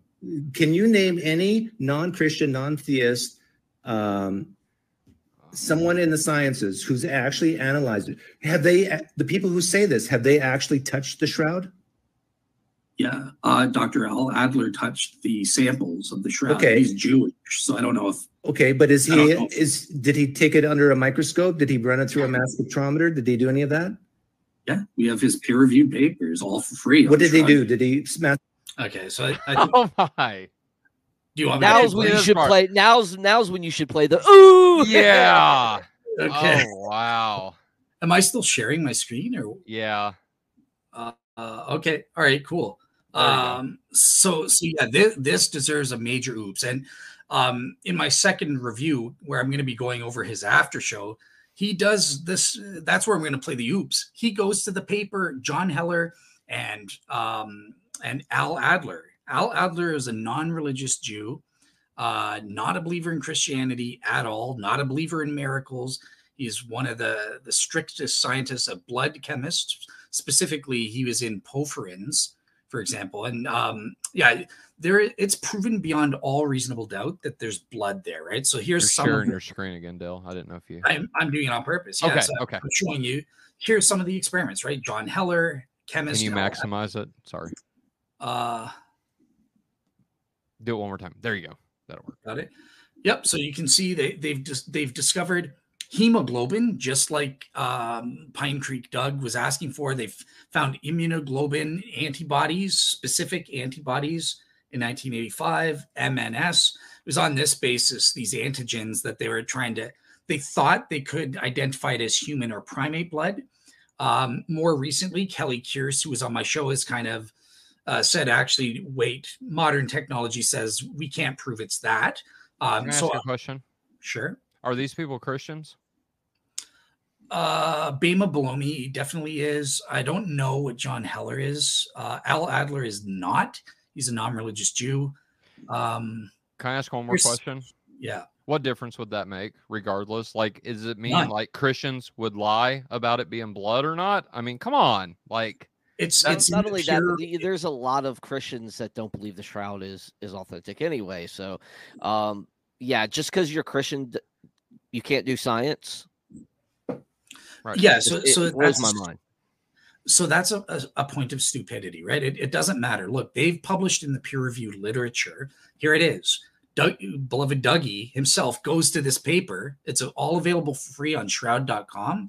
Barry Schwartz, just look on the top right, click on Shroud published papers, and you'll see blood on the shroud. Can you send me a link to that and we'll post it in the description for anybody that wants to go look at it?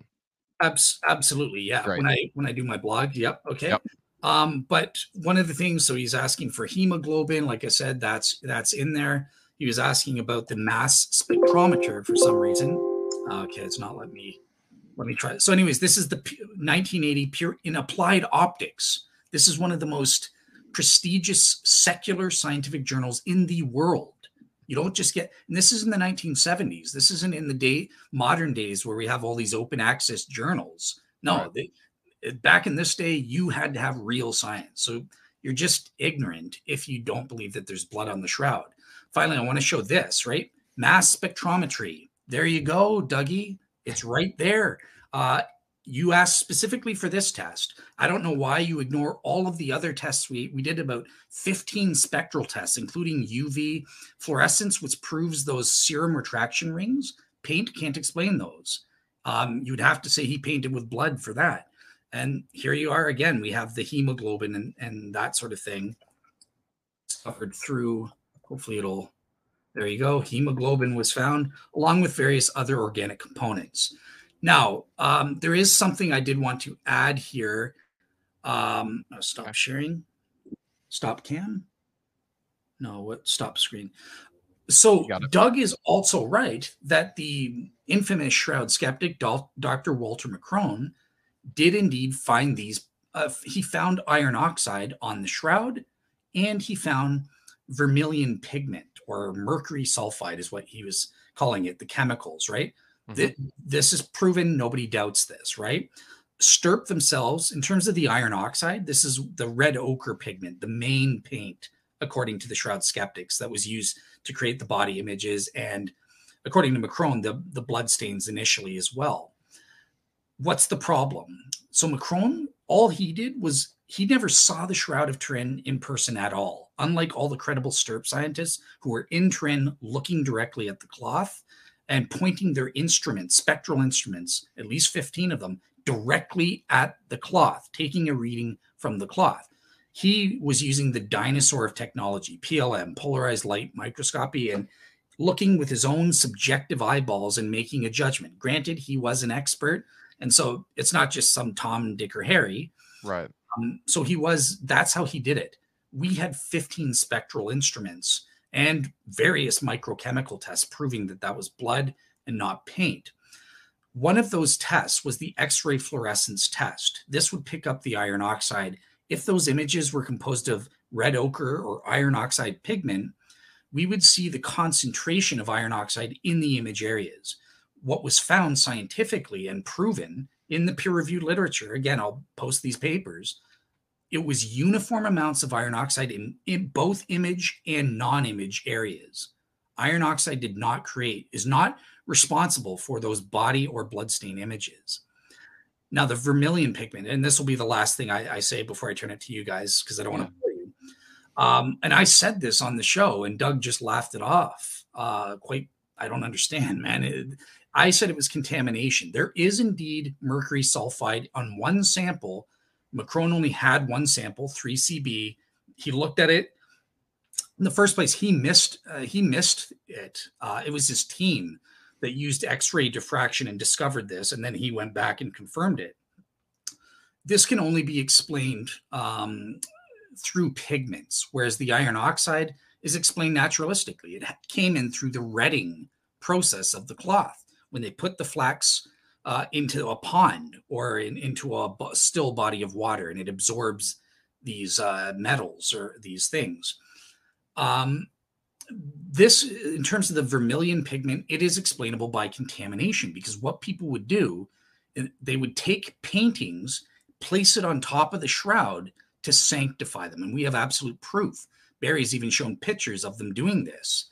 And obviously, when you do that, certain particles will fall off onto the shroud from these paintings. So that's what this is, because again, all those spectral instruments and microchemical tests in other areas did not find vermilion pigment anywhere else on the shroud. Only McCrone found it in this one place. And think about how ludicrous it is to say, well, because it's in one sample, all the bloodstains must have been touched up with vermilion pigment, based again on seeing one sample.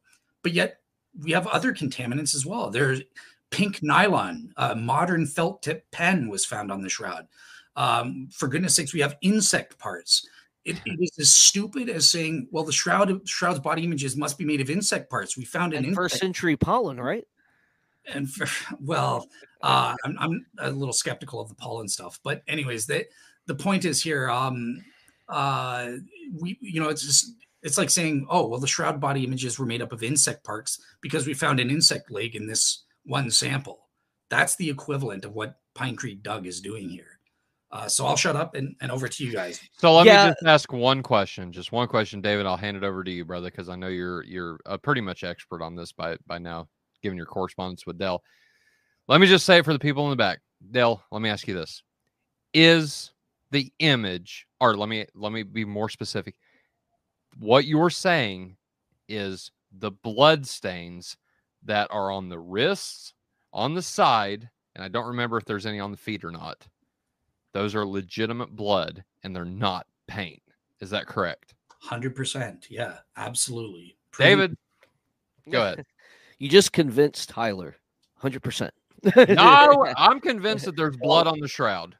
Yeah, well, yeah, I think it's a foregone conclusion, and you know, even for those that don't believe the shroud's actually Jesus, it's got to be somebody, you know, because that's what I've always heard. You know, like my dad, he was a skeptic of the shroud when he was alive, and he would, you know, we would go back and forth on these things, and this is when, you know, I mean, obviously, way before.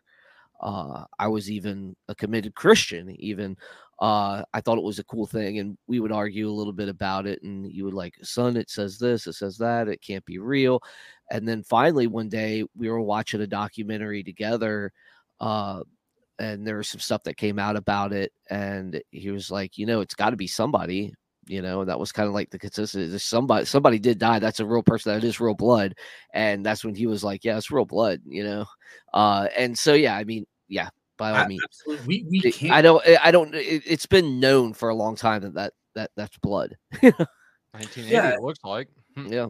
Yeah, exactly. We can't prove a lot of things. You'll hear in pro shroud circles, you know, oh, we've proven it's human or at least primate blood, or it's AB type. I think Kelly Kearse has done a convincing, at least a convincing job to me to say like, okay, it's too soon to make that claim. Mhm. Others in the pro shroud thing will disagree with Teddy. Will say, Dale, what's wrong with you? We can prove this. And, you know, I would call her an expert in the blood. She knows a heck of a lot more than I do about it. So, you know, this is what she's writing her book on. So, but still, I am convinced but it is absolutely blood. That is beyond all reasonable doubt. Yeah. Sorry. Can I ask another question? No, I'm So- still going. No, I'm just joking. Well, then go ahead. No, I'm just thinking. Go ahead.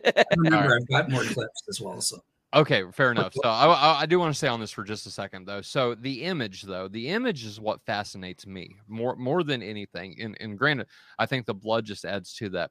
Dale, has there been any? I mean, I'm sure there has. So please educate me on this because I don't know. I'm not a shroud expert. I'm not a shroud novice. Like I just don't know. The image. Do we know how the image was formed on the shroud? Or can we rule out that it was painted on there? Does that make sense? So two questions. Yeah. Is it paint? And if it's not, can we understand and do we know how the image itself was formed on the shroud? It is absolutely not paint. Okay. That's what I was just saying. Like all those spectral instruments prove beyond all reasonable doubt, not to mention all the chemical tests that they did with the samples once they got back home. So yeah, it's not painted by painted. And you're meaning a traditional painting technique or? Yep. Whatever they were doing. And I'm not talking about just the blood. I'm talking about the entire image that we can see the guy with the hands crossed and the feet and all that stuff. Like the entire thing is not paint. Yeah. It's even more certain for the body images than the blood stains. Like, okay. Great. Not that there is Giulio Fonte. He's a bit of a weirdo in pro shroud, not as an insult, but I'm just saying he's got a unique idea where he posits that maybe some of the blood going based on Walter McCrone's findings and he's like, let's just assume the shroud skeptic's right. Maybe there is vermilion. He's like, maybe some of the blood stains were touched up. So it's still blood, absolutely proven. Okay. But he also thinks maybe they were touched up with vermilion pigment. That's his hypothesis. That's not a popular one with a lot of pro shroud guys, but it's a respectable thing. I would just say that contradicts the data and the peer-reviewed journals, as I understand it, that we have from STURP. So, okay. But yeah, read Julio's paper and decide for yourself on that. Okay. Yeah, I was just gonna add before we head on is the whole thing about scientists being Christians. I do got to harp on that, man. As long as these people have degrees, you know, you would be mad if it was if we did that with atheists, you know. we can't trust your research because you're atheist. So, I mean, it's just it's terrible. It's bad. It's a bad way to argue. And as long as the person has credentials and they got their credentials from a correct place and they're certified, then they can make true conclusions. It doesn't matter. Exactly. It bothers me when people say, "Oh, just because they're Christian, they're going to be biased." For anyone necessarily. For anyone interested here and thinks that Pine Creek Doug is making a good point rather than just some stupid ad hominem, go to shroud.com. Here's Stirp, everything for free. Check out their 62-page original test plan. This thing, they spent 17 months before going to Turin to test the Shroud, coming up with this detailed and rigorous scientific test plan. It was so rigorous.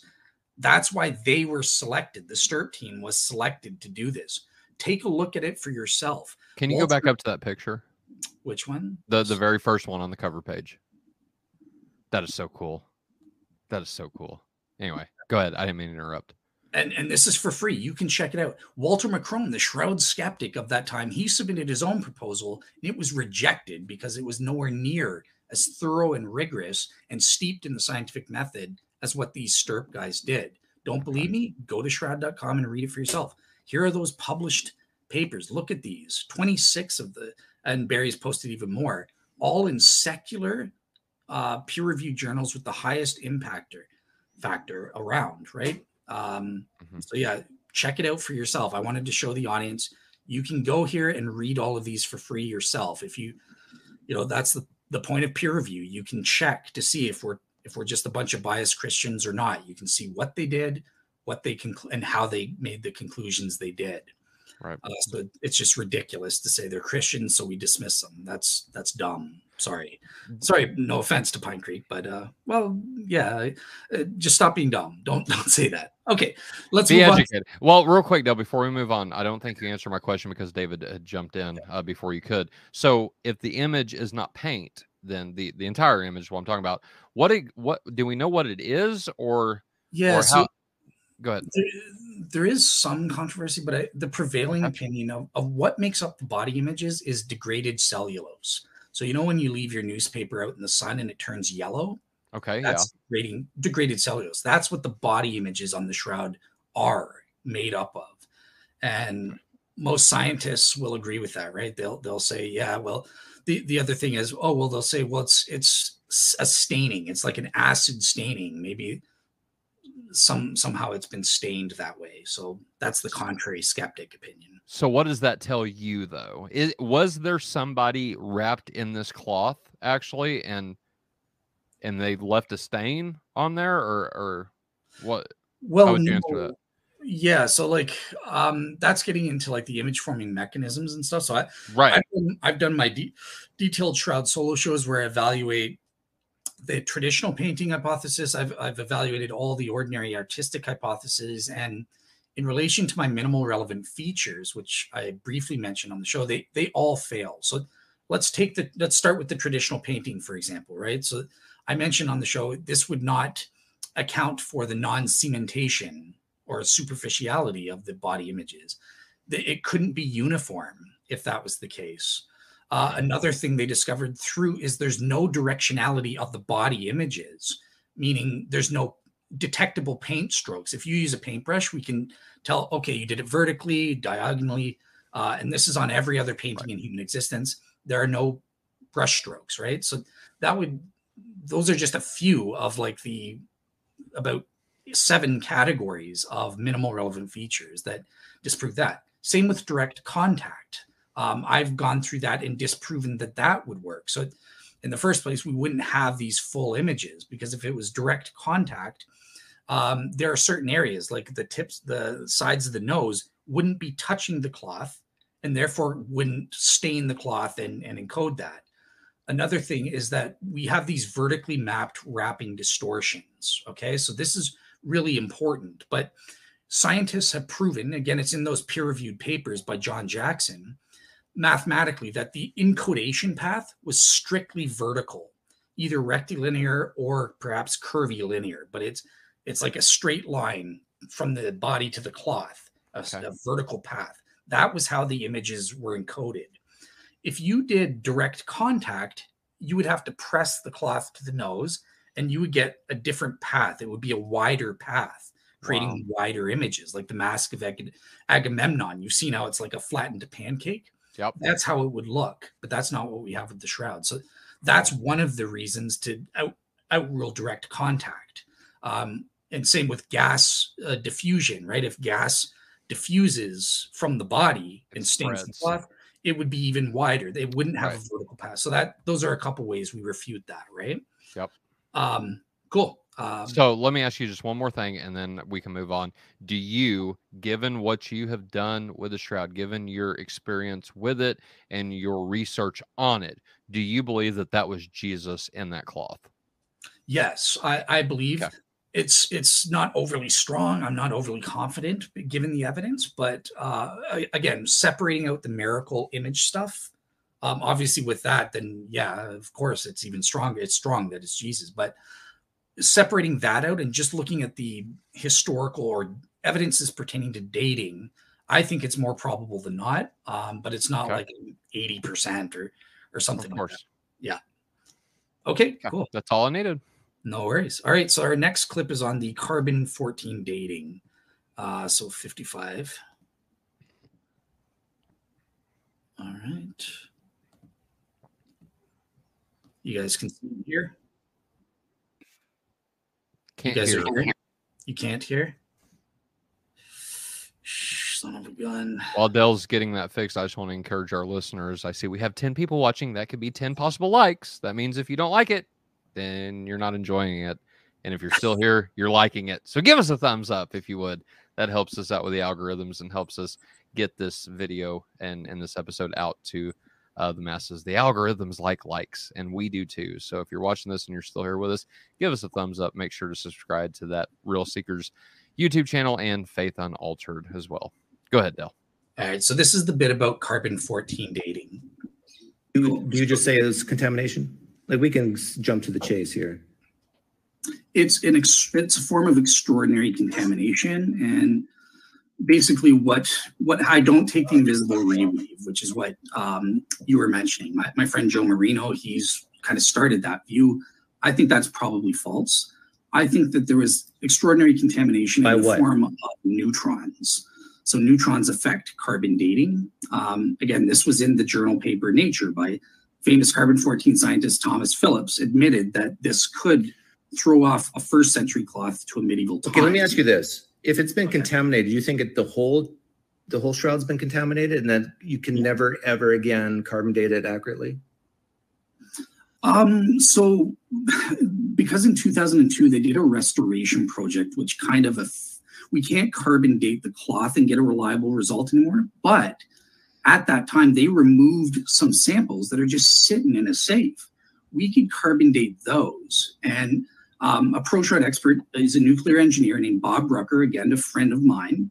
And he's done all the calculations with what's called MCNP computer software. It's a government-owned software. And he's done calculations to prove, based on the slope of the dates obtained. So with the carbon dating, we didn't just get, the raw dates, 16 dates, 1260, 1390, stuff like that. We also got the range and the slope, the gradient. It's about 36 years per centimeter. This proves mathematically, math doesn't lie, with a 98.6% probability that there's some sort of systematic error that accounts for the results they got. Okay, so in other words, what I'm getting at is, could you falsify your position? Like, for example, if we could have access to the shroud and do radiocarbon dating on basically every square inch of it, and it came out to more 14th century than first century, you're out, right? You're done. Yes. So again, not on the shroud itself, but the samples that were taken off of it. Because remember, during the restoration project, they kind of screwed things up. So the samples that were removed in 2002. Well, wait a minute. So there's holes in the shroud? There are holes, but these are the samples you're talking about. No, they took like fibers out that were kind of carbonized and stuff. So did they take them out? 2002. Why couldn't you just say that it was contaminated before then? Well, they didn't do anything to it, right? But I know, but let's say we okay, radiocarbon date those samples and they come up 14th century. And Well, here- why can't you just say they were contaminated? Okay, so basically they should be consistent with Bob Rucker's hypothesis. It's called the vertically collimated radiation burst hypothesis. And if the cloth was irradiated by neutrons, we could prove that by dating those fibers removed in 2002. They should get a date in the future, far into the future. That would, if we don't get Okay, that, but let's say that hypothesis is false. then we would date and it would be game over for. Okay, so that's it for Man. this bit here. So I'll just kind of explain. I'm still sharing my screen, so go here, I think. Okay, cool. So essentially, There you go. yeah, cool. So essentially, what I was saying here with the carbon-14 dating, I wish I didn't get into the 2002 stuff because I think that just kind of messed up what I was saying. But essentially, here's the hypothesis that I give, and Bob Rucker and others like Mark Antonacci give to explain the carbon-14. We say that in 30 AD or 33 AD, whatever you believe, when Jesus rose from the dead, his body disappeared and gave off a vertically collimated burst of radiation. And these took the form of charged particles, so like protons, as well as neutrons. Now, neutrons are relevant to carbon dating because these will contaminate the cloth and make it create carbon-14 atoms, making the cloth look younger than what it actually is. And this is how we get this is how the hypothesis says, well, why did it date to the medieval period, right? So the first thing to know is the 1988 carbon-14 datings that we did in 1988 are flawed. So what happened in 88, the scientists there, and I'm not afraid, this is what I believe. Bob Rucker is more generous and he says, oh, I don't think they were deceitful or lying. I think they were. They got a total of 16 dates, okay, when they did the carbon dating. 4 of them were outliers. So the range was anywhere from the 1100s to the 1400s or thereabouts, sometime in the 1400s. That was the total range. They got rid of 4 of the outlying dates, the ones that were the most extreme. And they did their calculations for their peer review paper only based on the 12 ones that fit or were within that rate, 1260 to 1390. And so that would allow them. Why would they do that? What's the problem? And it's because in statistics, in order for their carbon dating to be valid, you have to have it has to be within this 2 sigma range, which equals a 95% degree of confidence. Okay. Now, if they included all 16 dates that they got, they would not meet that 95% degree of confidence using a chi-square test. And that's why they had to, I think they fudged the data. They hid the information and said, oh, we only got 12 dates, and then did their calculations and, well, look, they got 95% degree of confidence. So you should believe our results are reliable in terms of the Shroud's date. Right. It wasn't until 2017 when the British Museum was sued by a friend of mine, Tristan Casabianca, who's a pro-shroud expert, and he's published a peer-reviewed paper, which I sent to Pine Creek Doug on this by email, that it was revealed that they had these 16 dates. And when you plug all of that data in statistically, this is the dates, right? The range of the dates you get from the 3 labs. The line of best fit is not a straight line, like what the atheists say. It's actually this, which equals 36 years per centimeter. So that means that thing is getting from the outer edge, it's getting younger as you get closer towards the center of the cloth. And Bob Rucker's used his MCMP software to calculate precisely if it was irradiated by neutrons. Here it is. Let me actually, you guys couldn't even see that table, could you? There you go. So he gives precise predictions, right? If we carbon dated right here on the Shroud Man, cut out a sample and carbon dated it, we would get the year 8500 AD. And these are all the dates we would get. They tested their sample around here, around the medieval period. So it matches perfectly with Bob Rucker's computer calculations here using MCMP software. And just a little bit about this.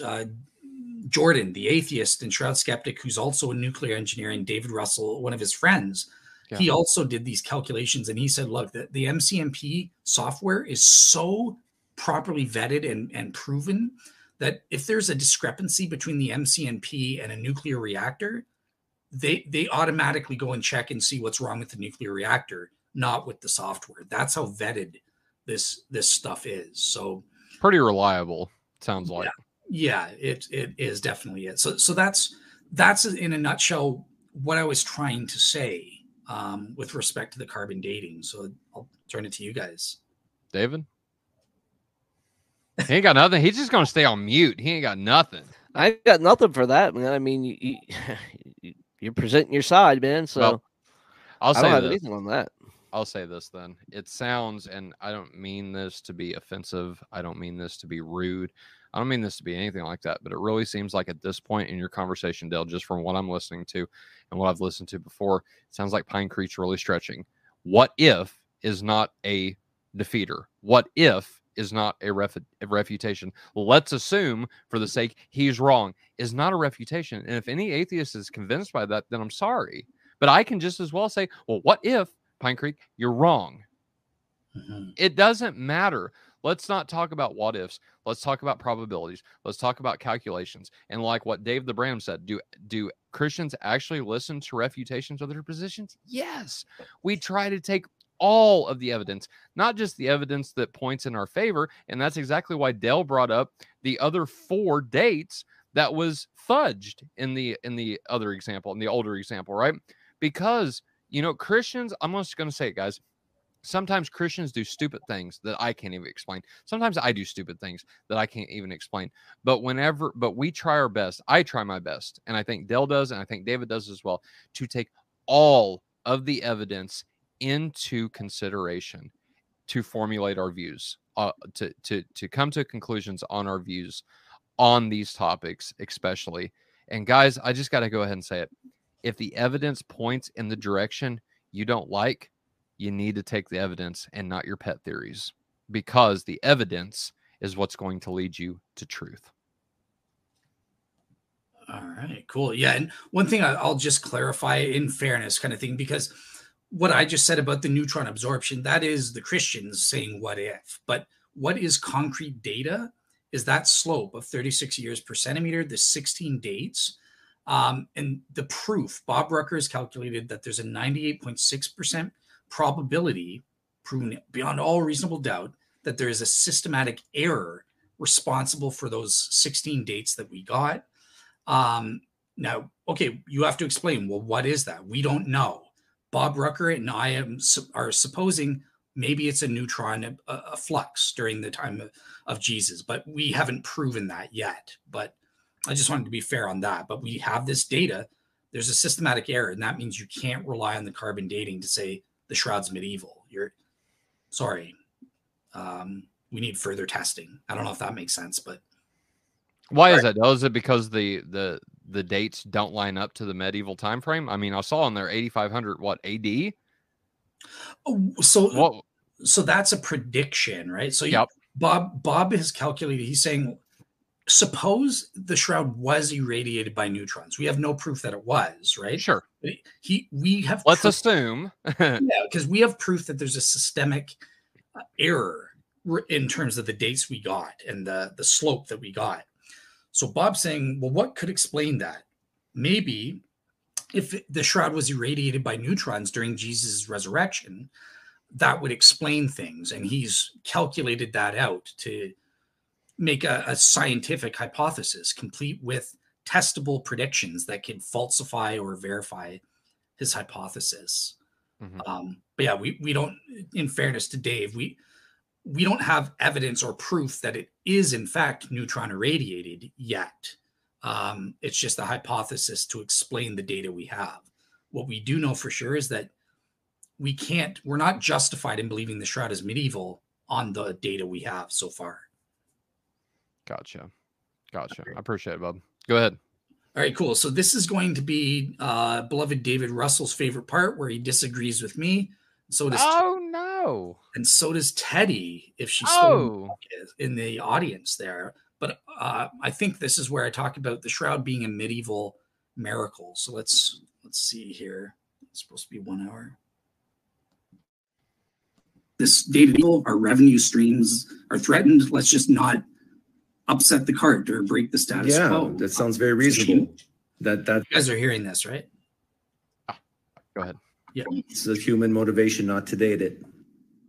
Again, Well, shame on them. I mean, we need to know the truth. If I'm wrong, I want to know. If I'm right, how amazing would that be?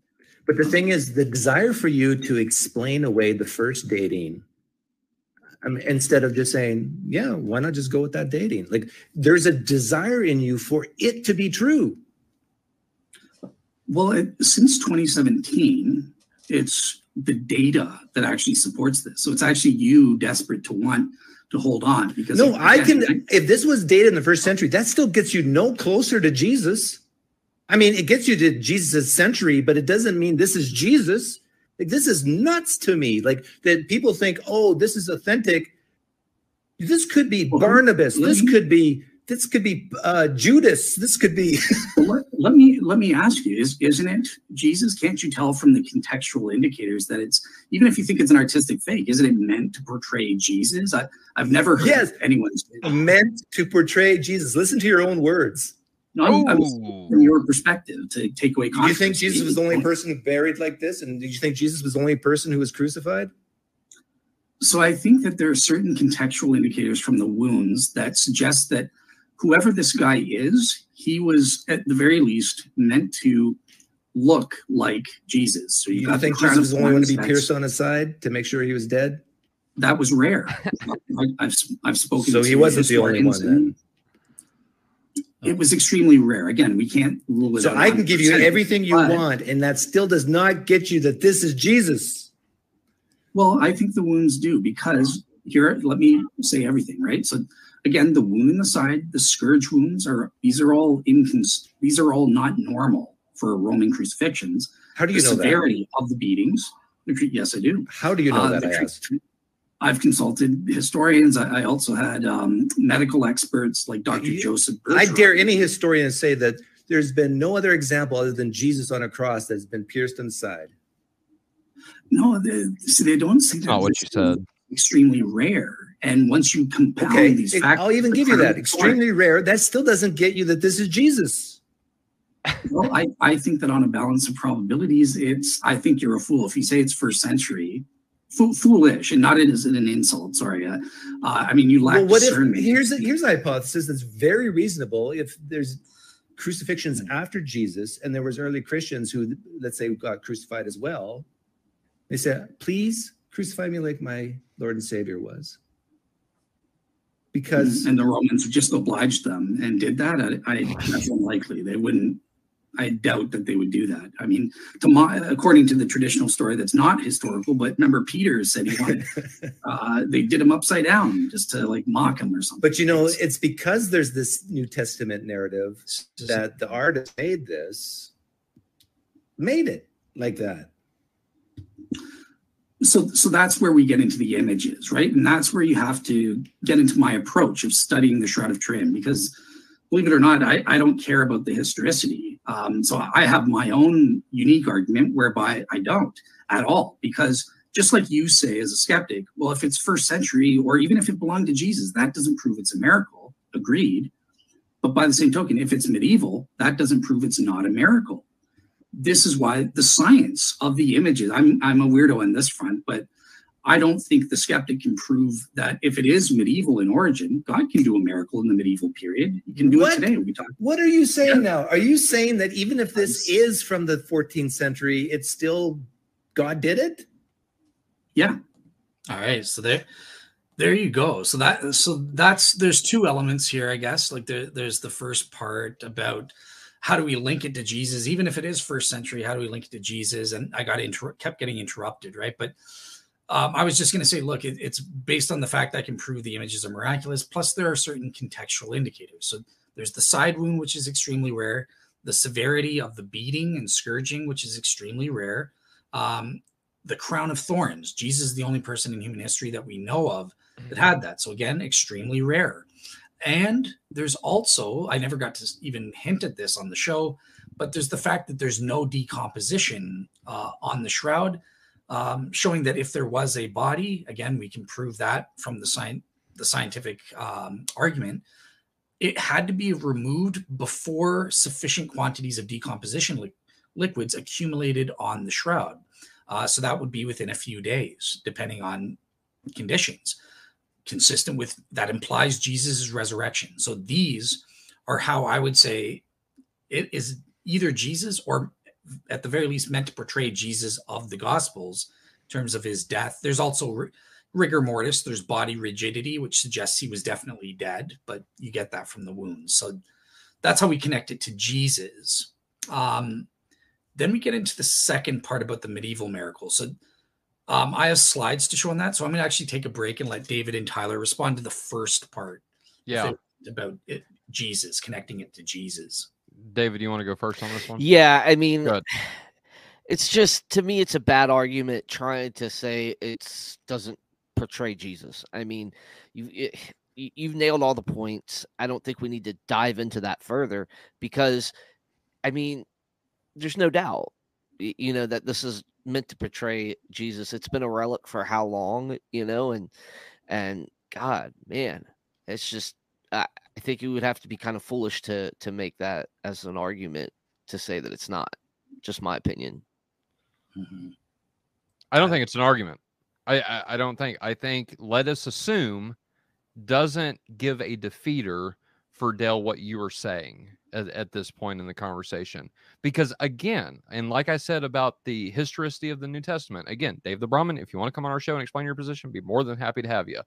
But to say, let us assume, and then give the opposite of what you're saying is not an argument. It's an assumption. So until Pine Creek actually, or anyone for that matter, gives a rational defeater for why this can't be attributed to Jesus, for why this can't be attributed to portray Jesus, then you're literally, and I hate to say it like this, but I will, you're standing on water at this point, right? You, not being God, are going to sink really, really fast. And so I just don't find what Pine Creek, and I don't know, and again, guys, I'm not trying to be rude here. I'm not trying to laugh or like at Pine Creek or anything like that. But the arguments, again, just seem at the least not sincere, at the most foolish.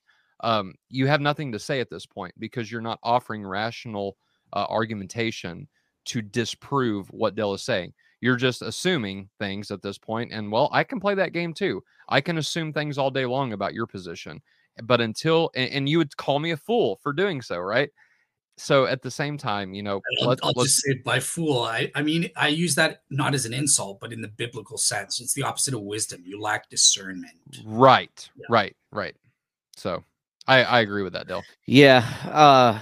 Just to piggyback a little bit on it. Like you said, it's just not an argument.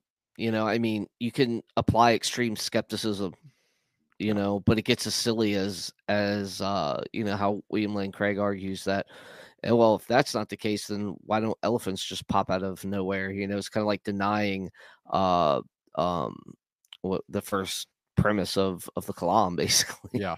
And anyways, and just to add to our guests in the comments, you guys are making claims like Shroud is fake and all this stuff. Then we invite you, please come on our show. Explain your case. We'll be more than willing to listen to what you have to say and prove to us. We're all we're asking is the same thing you guys ask of us. Prove Jesus is real. All right. You made the claim, Sabracadabra, that the shroud is fake. Come on our show and give us evidence for why we should believe that claim. That's all I'm going to say. Awesome. All right, cool. So here's the event of the hour. This is my unique idea. This is where Doug thought I was crazy. What are you talking about? A medieval miracle? I don't get it. You know what I mean? So, and David Russell disagrees with me. Teddy disagrees with me. So here's my shot to convince you. Okay. I've prepared some quick slides from a previous show. And there we go. Oops. Is that showing up? Yes. Very good. Okay, so we have to remember the burden of proof. It is solely the Shroud skeptic who bears the burden of proof here, I think, because what they're doing is they're making a modus ponens argument. They're saying premise one, if the Shroud, and this is an outdated version, but if the Shroud is probably medieval, then the Shroud images are not miraculous signs from God that Christianity is true. Premise two, the Shroud is probably medieval. Therefore, the Shroud images are not miraculous signs from God. Everyone in the debate, they challenge premise two. So do I. I think premise two is false, so they can't affirm the antecedent. The Shroud is not probably medieval. But where I'm unique is that I say, well, let's grant, for the sake of argument, let's even grant them premise two. And can they provide the warrant for premise one? Remember, this is the skeptic's argument. They're the ones saying, well, the Shroud's been carbon dated to the medieval period. It's obviously a fake. Great. You bear the burden of proof, not the pro-Shroud side. You're the one making the claim. Prove to me that each of these premises are true. And I say that premise one, even if the Shroud is probably medieval, that doesn't prove that God didn't create them miraculously in the medieval period to authenticate Christianity. Now, I've recorded about 6 attempts. Most skeptics, Pine Creek Doug has never even thought about this. He would have no way to provide warrant or reasons to believe that this premise is true. But here are 6 reasons, and I might not go over all of them unless you want me to. But so the first one is, a medieval miracle for Christianity by God is implausible, just in general. No, it's not. What is implausible about 30 AD versus 1350 AD? There's nothing. It's plausible for God to do a miracle to authenticate Christianity at any time in human history. And in fact, we recognize the plausibility when we respect people like Caleb Jackson, who talk about modern miracle healings authenticating the truth of Christianity. Just because it's happening in the year 2023, does it, or 2022, or 1800s, it's irrelevant. It is perfectly plausible for God to do a miracle in the medieval period or any other time in human history. Secondly, it's ad hoc. It's not ad hoc because I'm not the one making a claim. I'm just saying, what if? I'm providing a defeater for you, skeptic, for premise one of your argument. Prove that I'm wrong and give me the warrant for your premise. Here's the one that I think is where most people come in, including David Russell, and they'll say, but if it's a medieval miracle, then it lacks sufficient attachment. It's not attached to the truth of Christianity. And this is where I would say that kind of thinking is not true, because you just proved it is attached to Christianity by saying from the contextual indicators, we can tell, at the very least, this is meant to portray the Jesus of the Christian Gospels and an essential belief. It attests to his death and to his resurrection. So if we have independent scientific proof or evidence that says this thing is a miracle, that the images are miraculous in nature, I don't give a rat's patoot if that thing dates to 1350 versus the thing. We don't have to link the case for a miracle to it being the actual burial shroud of Jesus in 30 AD. No, maybe God created these miraculous images on a cloth. In the first place, it's not consistent with the first century burial shroud. It's more akin to like a tablecloth. And I think that's explainable because Joseph of Arimathea was in a rush to bury Jesus. So they didn't follow everything proper. He's like, I've got this cloth handy. Let's bury him in that. And, Jewish law has been proven that there are flexibilities in extreme circumstances like that. So that's perfectly explainable. But the point that I'm making is we have this sufficient attachment based on number one, we have proof that the images are miraculous. That has to be a given. Secondly, we can tell it's meant to portray Jesus. David Russell and Tyler, we all just agreed. So that, therefore, my point is that a chronological attachment to the time of Jesus isn't necessary to prove that it's a miracle attesting to Christianity. Yeah, go ahead. It'd be a miraculous hoax. Well, what would be a hoax about it? Okay, so a burial shroud, okay, is a burial shroud. It's meant to, if God's trying to portray the death and burial of Jesus, right? And he does that in the 13th century. That's kind of hoaxy. It's not really there to me. But because it is a burial shroud and it is meant to portray Jesus, why it's Jesus lived in the first century. Okay. Yeah. Okay. He rose in the first century. Okay. All those things happened in the first century. So it wouldn't be conducive to be miraculous if it saying it's a burial shroud of Christ. At that point, it is not the burial shroud of Christ, and thus it's a hoax because it's not the burial shroud of Christ. Okay, so yeah, so what I come back with is it's the intent of what the shroud is, Dale, and what it's meant to be. It's a burial shroud. Okay, so it would not be the burial shroud. Thus, my point would stand. It's not the burial shroud of Christ. Thus, the Shroud of Turin would not be what it's claiming to be. Okay, so and in my response to that, then fair point. And just for the sake of the audience, remember, I believe that it is in fact the shroud that covered Jesus' corpse. That's what I actually believe the evidence. Yeah, proves. me too. Absolutely. I'm just speaking hypothetically. Pretend it wasn't. Pretend this is a medieval miracle of God, right? And is that a problem? And I don't think it would make God a trickster in the way that David R. Russell is arguing here, because number one, it's not actually technically a burial shroud. There's nothing about the shroud itself whereby God is affirming this is Jesus' burial shroud. That's solely in this hypothetical, a false assumption of the medieval people. And maybe God in his providence allowed that. He knew that the people would be tricked as a way to perceive it, but there's nowhere where God is positively, this is Jesus' burial shroud. He just created the miraculous images on this cloth, and then people came to false assumptions. But Dale, that's exactly what the claim has always been, though.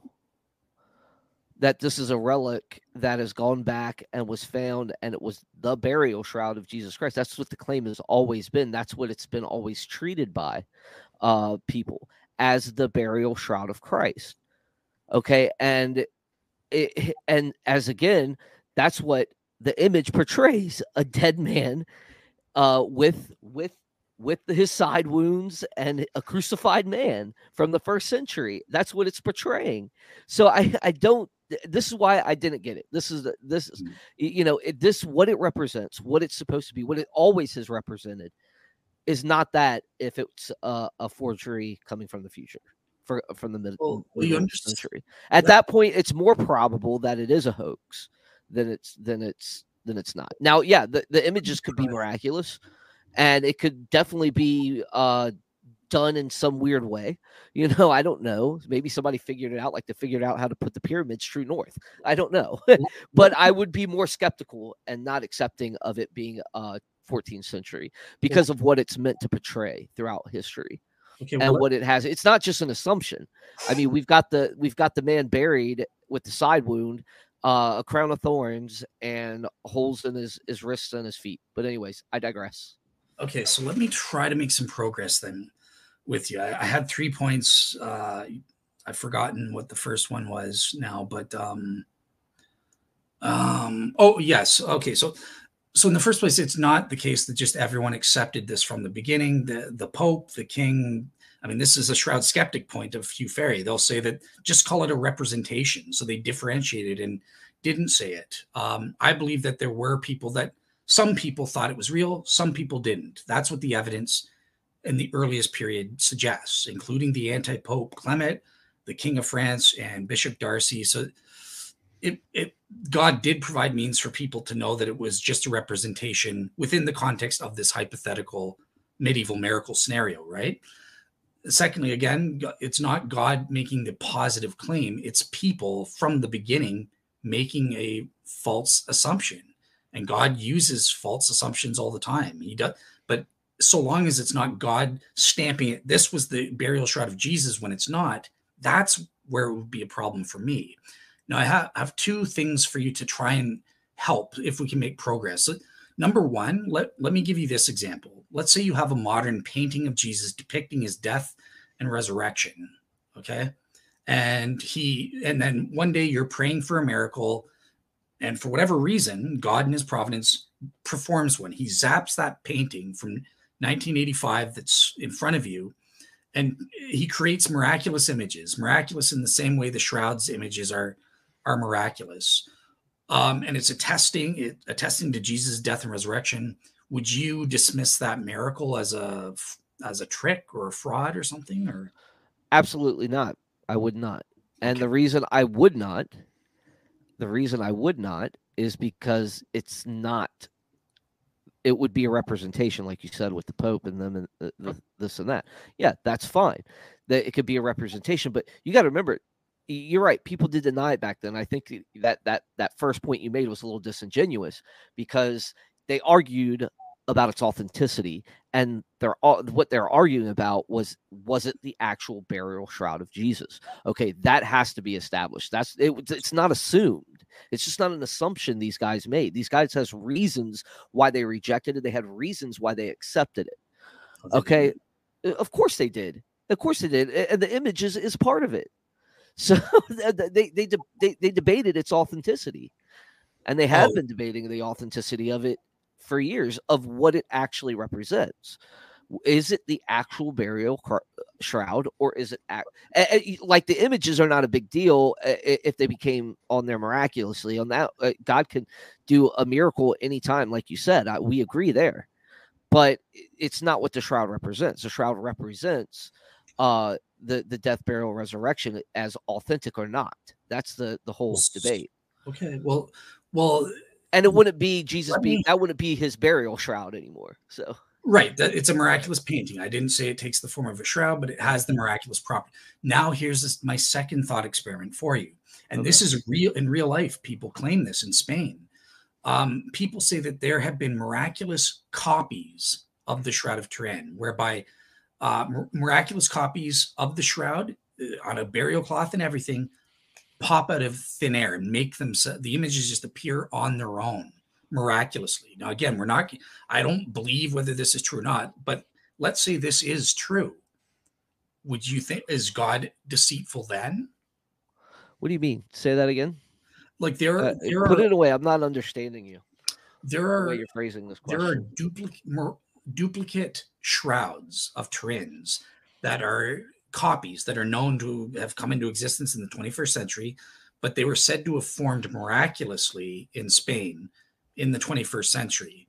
And they're a burial shroud, so it's the exact same as the Shroud of Turin. If someone would say, yeah, that's meant to represent a burial shroud kind of thing. They would be hoaxes. They would be false. They wouldn't be his burial shroud. He died in the 1st century. He rose in the 1st century. That would not technically, logically be his. Regardless if God was just doing it, willy-nilly, it still wouldn't be actually the Jesus we know of history's burial shroud. Yeah, but it's not claiming that. The whole point here is that the shroud itself, the Turin shroud itself, is always been claimed to be Jesus's burial shroud. Okay, that's been the debate the whole time. It's never not been the debate between people, right, David? So I'm saying the shroud itself, in the church, images themselves, and God nowhere claimed that is Jesus' burial shroud. Human beings made a false assumption. No, they didn't make a false assumption. It's obviously has a long history, and this long history has always maintained the claim that this is the burial shroud of Christ. That's what it's always been. That's always been the claim. And there's reasons for that. But David, and the reasons are... there is no history here. I don't want to interrupt, but okay.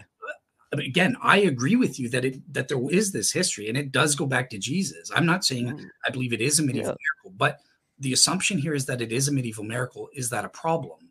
And I'm saying the shroud itself is not saying this is the authentic burial cloth in and of itself. It's not saying made in Jerusalem. You know what I mean? But Dale, you can't divorce all that from it.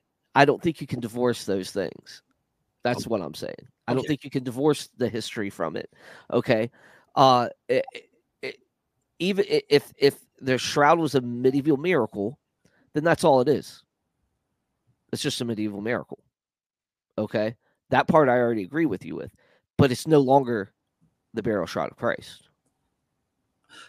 Yeah, no, I'm not claiming it's the burial shroud of Yeah. Christ. It's a miracle attesting to the truth of Christianity. That's all I care about. I don't care about it being Jesus' burial shroud at all. Yeah, and It's- I think and at that point, to claim that it is, I mean, it would have to be a false assumption. But anyways, you know where I stand on it. It's interesting, Dale. Regardless, I understand where you're coming from, but One last clarifying question then, because I just want to understand you. I'm not challenging you. I just want to understand what you're saying. So those images are a medieval miracle. They're supernatural in nature. This is a given. Okay, I'm giving you this as a hypothetical. Mm-hmm. But it's from the medieval period, and it's exactly what we have. Do you say that God did that to attest to the truth of Christianity, or are you saying like Satan did it as a trick, or like how do you explain a miracle if it's a fraud? Kind of If it's a miracle, then it can't be a fraud, right? I mean, if it's an actual miracle of some, I mean, can Satan create a shroud like that? I don't know. I don't think so. I don't think he has that type of creative power. I don't give him that much credit. But I don't want to. I'm not going to make an assumption and give a whole theology for it right now. But Tyler's just like, David, shut up. No, I'm not even paying attention. I'm talking to David in the comments. So sorry. Sorry if it's boring, man. No, it's not boring. I'm just more focused on this right now. So no, but I think it's interesting whenever people brings claims to the table and not actually gives arguments for their claims. They just keep making claims. It just, I don't know. It doesn't like infuriate me, but at the same time, it's like y'all don't even realize you're just making claims about something. Give me an argument against our position. Sorry, go ahead, David. No, okay. So David, yes or no, you could in principle accept that it is a medieval miracle by God to attest to the truth of Christianity, so long as it's not saying that it was Jesus's burial shroud. Yeah, I mean, we can't sit there and debate on it being authentically Jesus's burial shroud. We can't. At that point, it's there's no way. Gotcha. Okay, cool. So that's all I'm saying. So and that's why I'm saying that argument, bringing that argument to the table, throws everybody off, and it puts everybody into confusion. Okay, because that's what the debate has always been. Gotcha. We can't divorce the claim. I mean, that's the claim. That's the central claim of the Shroud of Turin, is that it's the burial shroud of Jesus Christ. That's the central claim. That's what it's always been. You take that away, it's no longer the burial shroud of Christ. It could be a medieval miracle of some sort. It has totally nothing to do with the burial shroud of Christ. But I have a big problem with that because it does resemble a burial shroud. The portrayal of it is the burial of Jesus. Yeah, man, and it bothers me that it would portray a crucified victim versus a resurrected Savior that gives me the hope of joy and peace. Now, it could, I guess, represent the atonement and what it costs. So, I mean, it's interesting, but no. But as far as the claim goes, it would no longer be able to reside in that claim. It could not reside in the claim that it's the burial shroud of Jesus. Gotcha. Yeah, and that's fine. Like my whole point is, look, I'm revolutionary. The fact we've made a mistake by linking the authenticity of that thing to proving that it has to belong to Jesus to be authentic. Nope. It can be, if we've got the scientific proof that thing's a miracle, and we have the contextual indicators that it is attesting to Jesus' death and resurrection via a representation, in this case, a miraculous one, that is sufficient. That's my point. So, yeah. Hey guys, can I jump in real quick? So, because it sounds like you guys are kind of keep saying the same thing and just going around in circles. Yeah, okay, yeah. That's what I was going to say. But real quick before we do, so I think so I'm been in the comment section for a little bit now, and Titan. Let me just find his comment where he said this. Sorry, it's been anyway. Anyway, basically the claim is that the shroud is a painting or here it is. I found it. I gave you the evidence you need above. This is a painted portrait or an engraving of a bas relief. And now I know we've already talked about this, given the evidence, Dale, that you put forth about the bloodstains and even the portrait itself. The picture is not, in fact, a painting. I'm not quite sure, and I will claim ignorance on this, about a bas relief. I think I'm pronouncing that right. But could you just give a summary before we move on whether you agree, disagree? I'm sure you disagree, but can you tell me why exactly for Titan? Yeah, so in terms of the painted portrait, I already falsified that earlier, right? It can't explain the minimal relevant features, so there are no brush strokes. It's impossible for it to be a portrait. Can't be. Right there, it's done.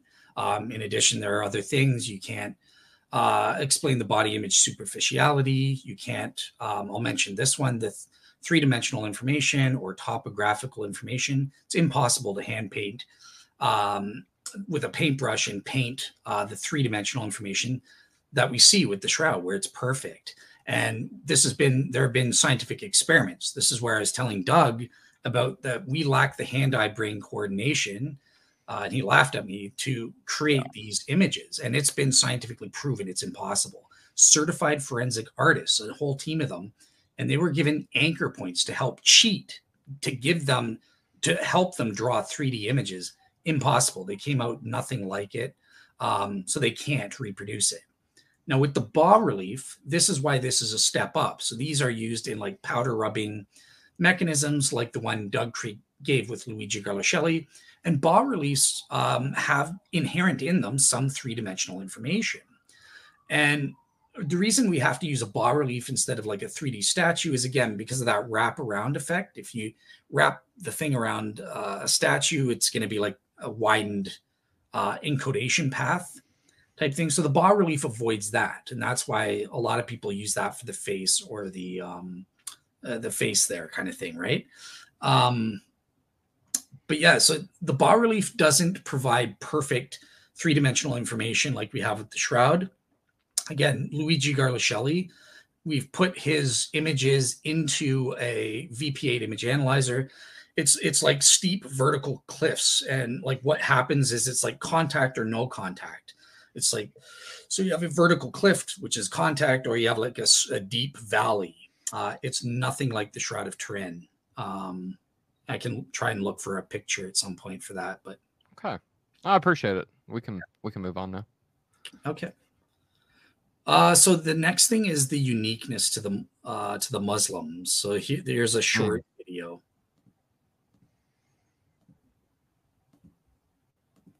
Okay, so this Pine Creek just posted today. There's no way to maximize it, I guess. Can you just maximize your window?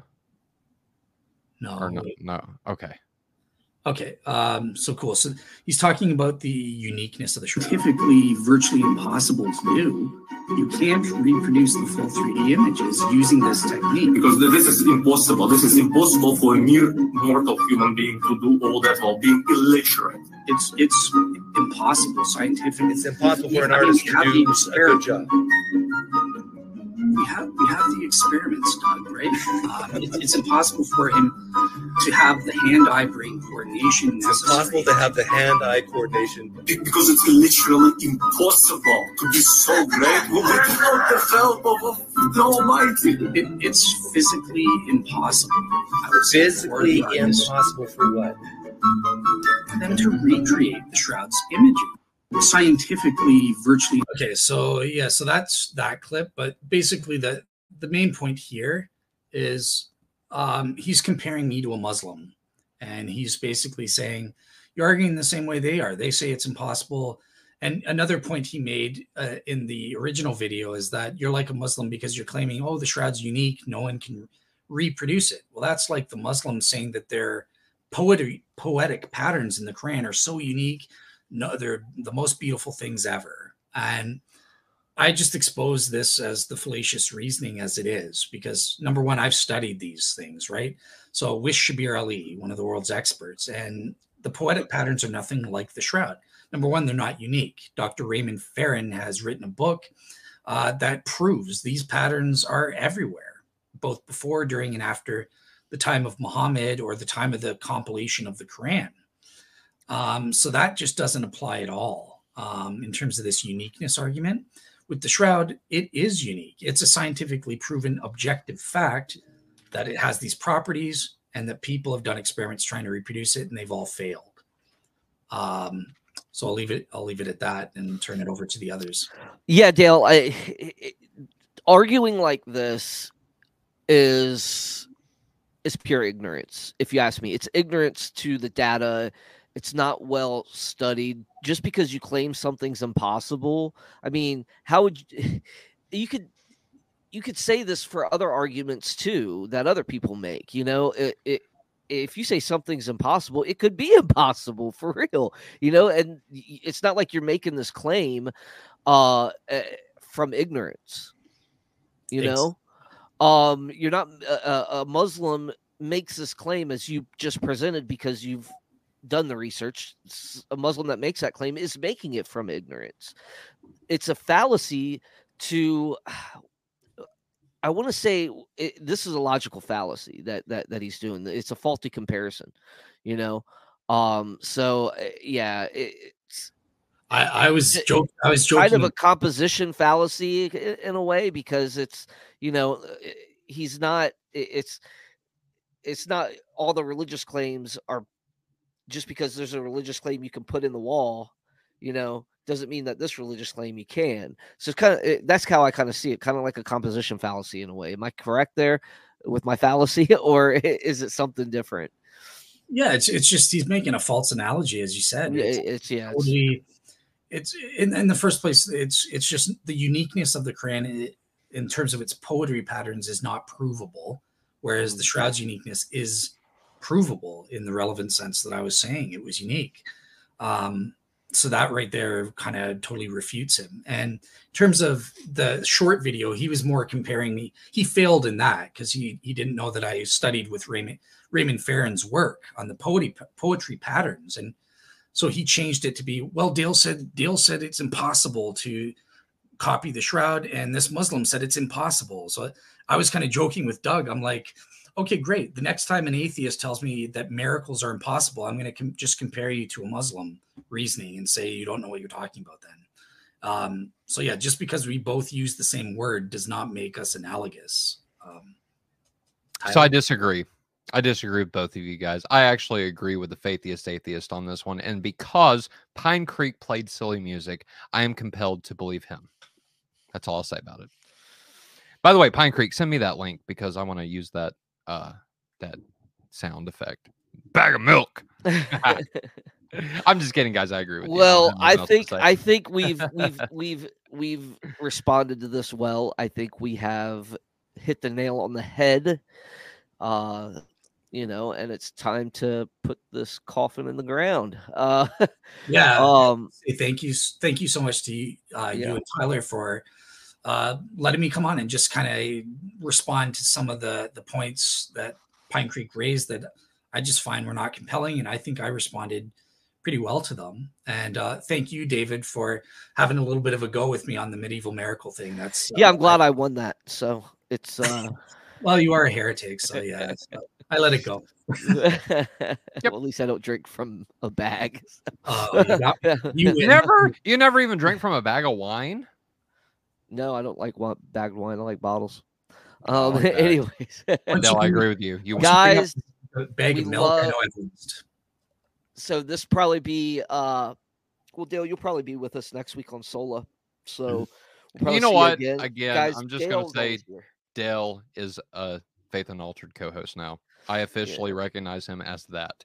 Congratulations. Awesome. If I had a sound effect, I'd play it, but I don't. God just kind of miraculously did it. Like he burned those images in the 14th century, right? It's like he burned Dale's image on the computer screen that you're seeing now. Yeah, right. There you go. Tyler, I refuse to work with this heretic, so sorry. It's me and you. You can't quit. You just got hired. No, I'm saying David's out. He's fired. Oh, David. Oh, I'm fired. Oh, no. I'll send you my shirt, Dale. There wait, you go. My shirt. David pays the bills, so I don't know. Actually, yeah. Yeah, we need to keep him on the panel. So Yeah. All right. Thanks, guys. Well, gentlemen, problem. it's been a great Tyler.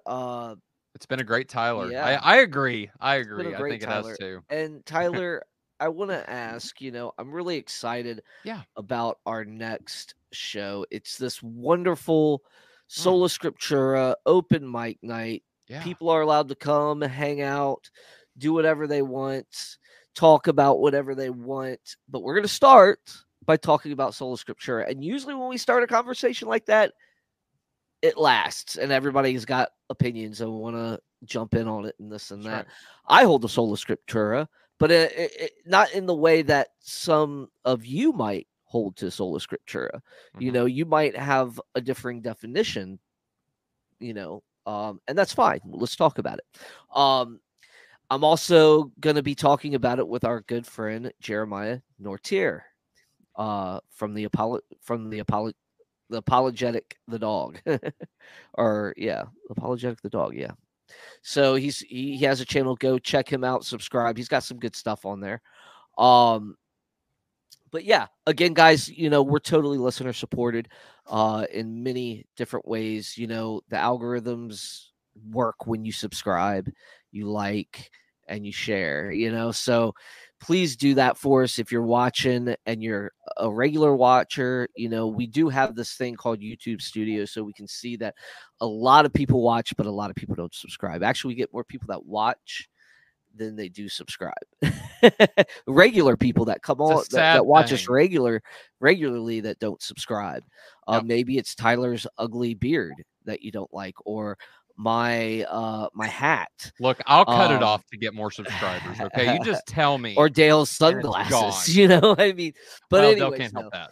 No, seriously, guys, Very rude. Oh, go ahead. give us a like and a share. Like I said, we've got great episodes. If you like the Shroud discussion, next month, about just a month away, we got a Shroud debate between Dale and Reasons to Doubt. So you'll be able to get more of that. And early February, I got my good friend he's not a good friend, but he's been on Pora before, and he's a gentleman and he's a scholar. His name is Danny from Phil Talk. He's going to be coming to take questions, and we're going to grill the atheist. Basically, it's going to be a fun conversation, not really a grilling where we're going to insult each other or anything. But Danny's an awesome guy. He came on the show last time. We had an awesome conversation. He was actually really encouraging to me to keep going in my studies on philosophy and stuff, because he's also a master in philosophy. So, but yeah, and good guy to have a talk with.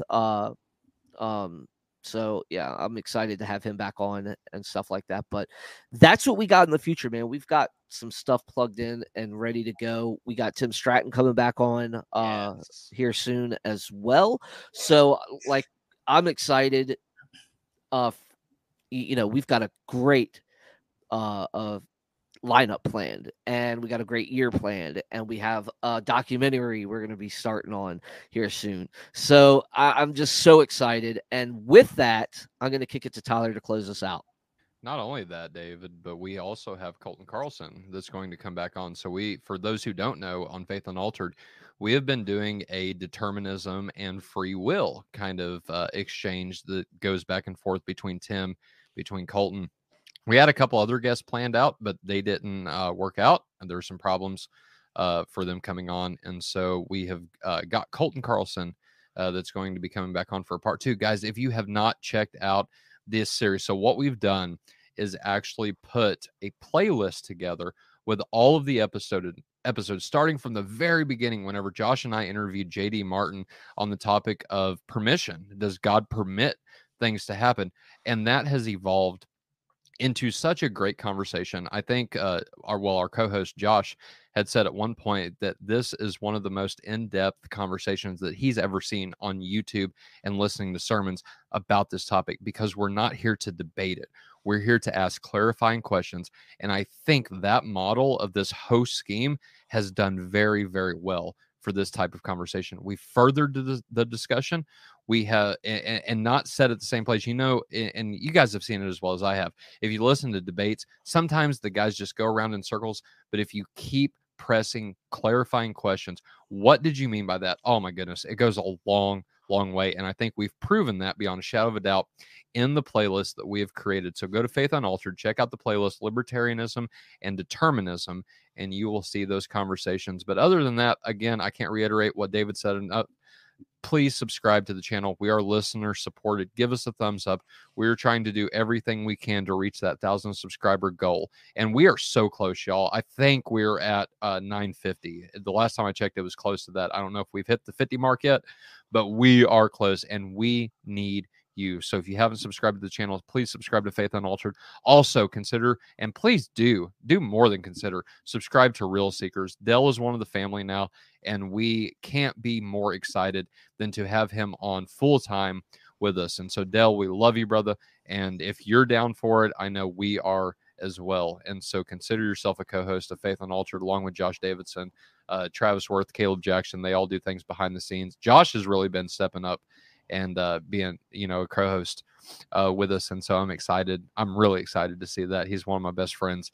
And so to have him on the conversation, he's the one really that has probed me to, instead of debate people, ask them clarifying questions about things. And I think I've gotten a little bit better at that than I was in the past. And so, guys, I love you all. David, it's always a pleasure. I love our fellowship nights. And for our listeners, I leave you with this. David, get the video ready. Good night. God bless. And ladies and gentlemen, stay like Christ.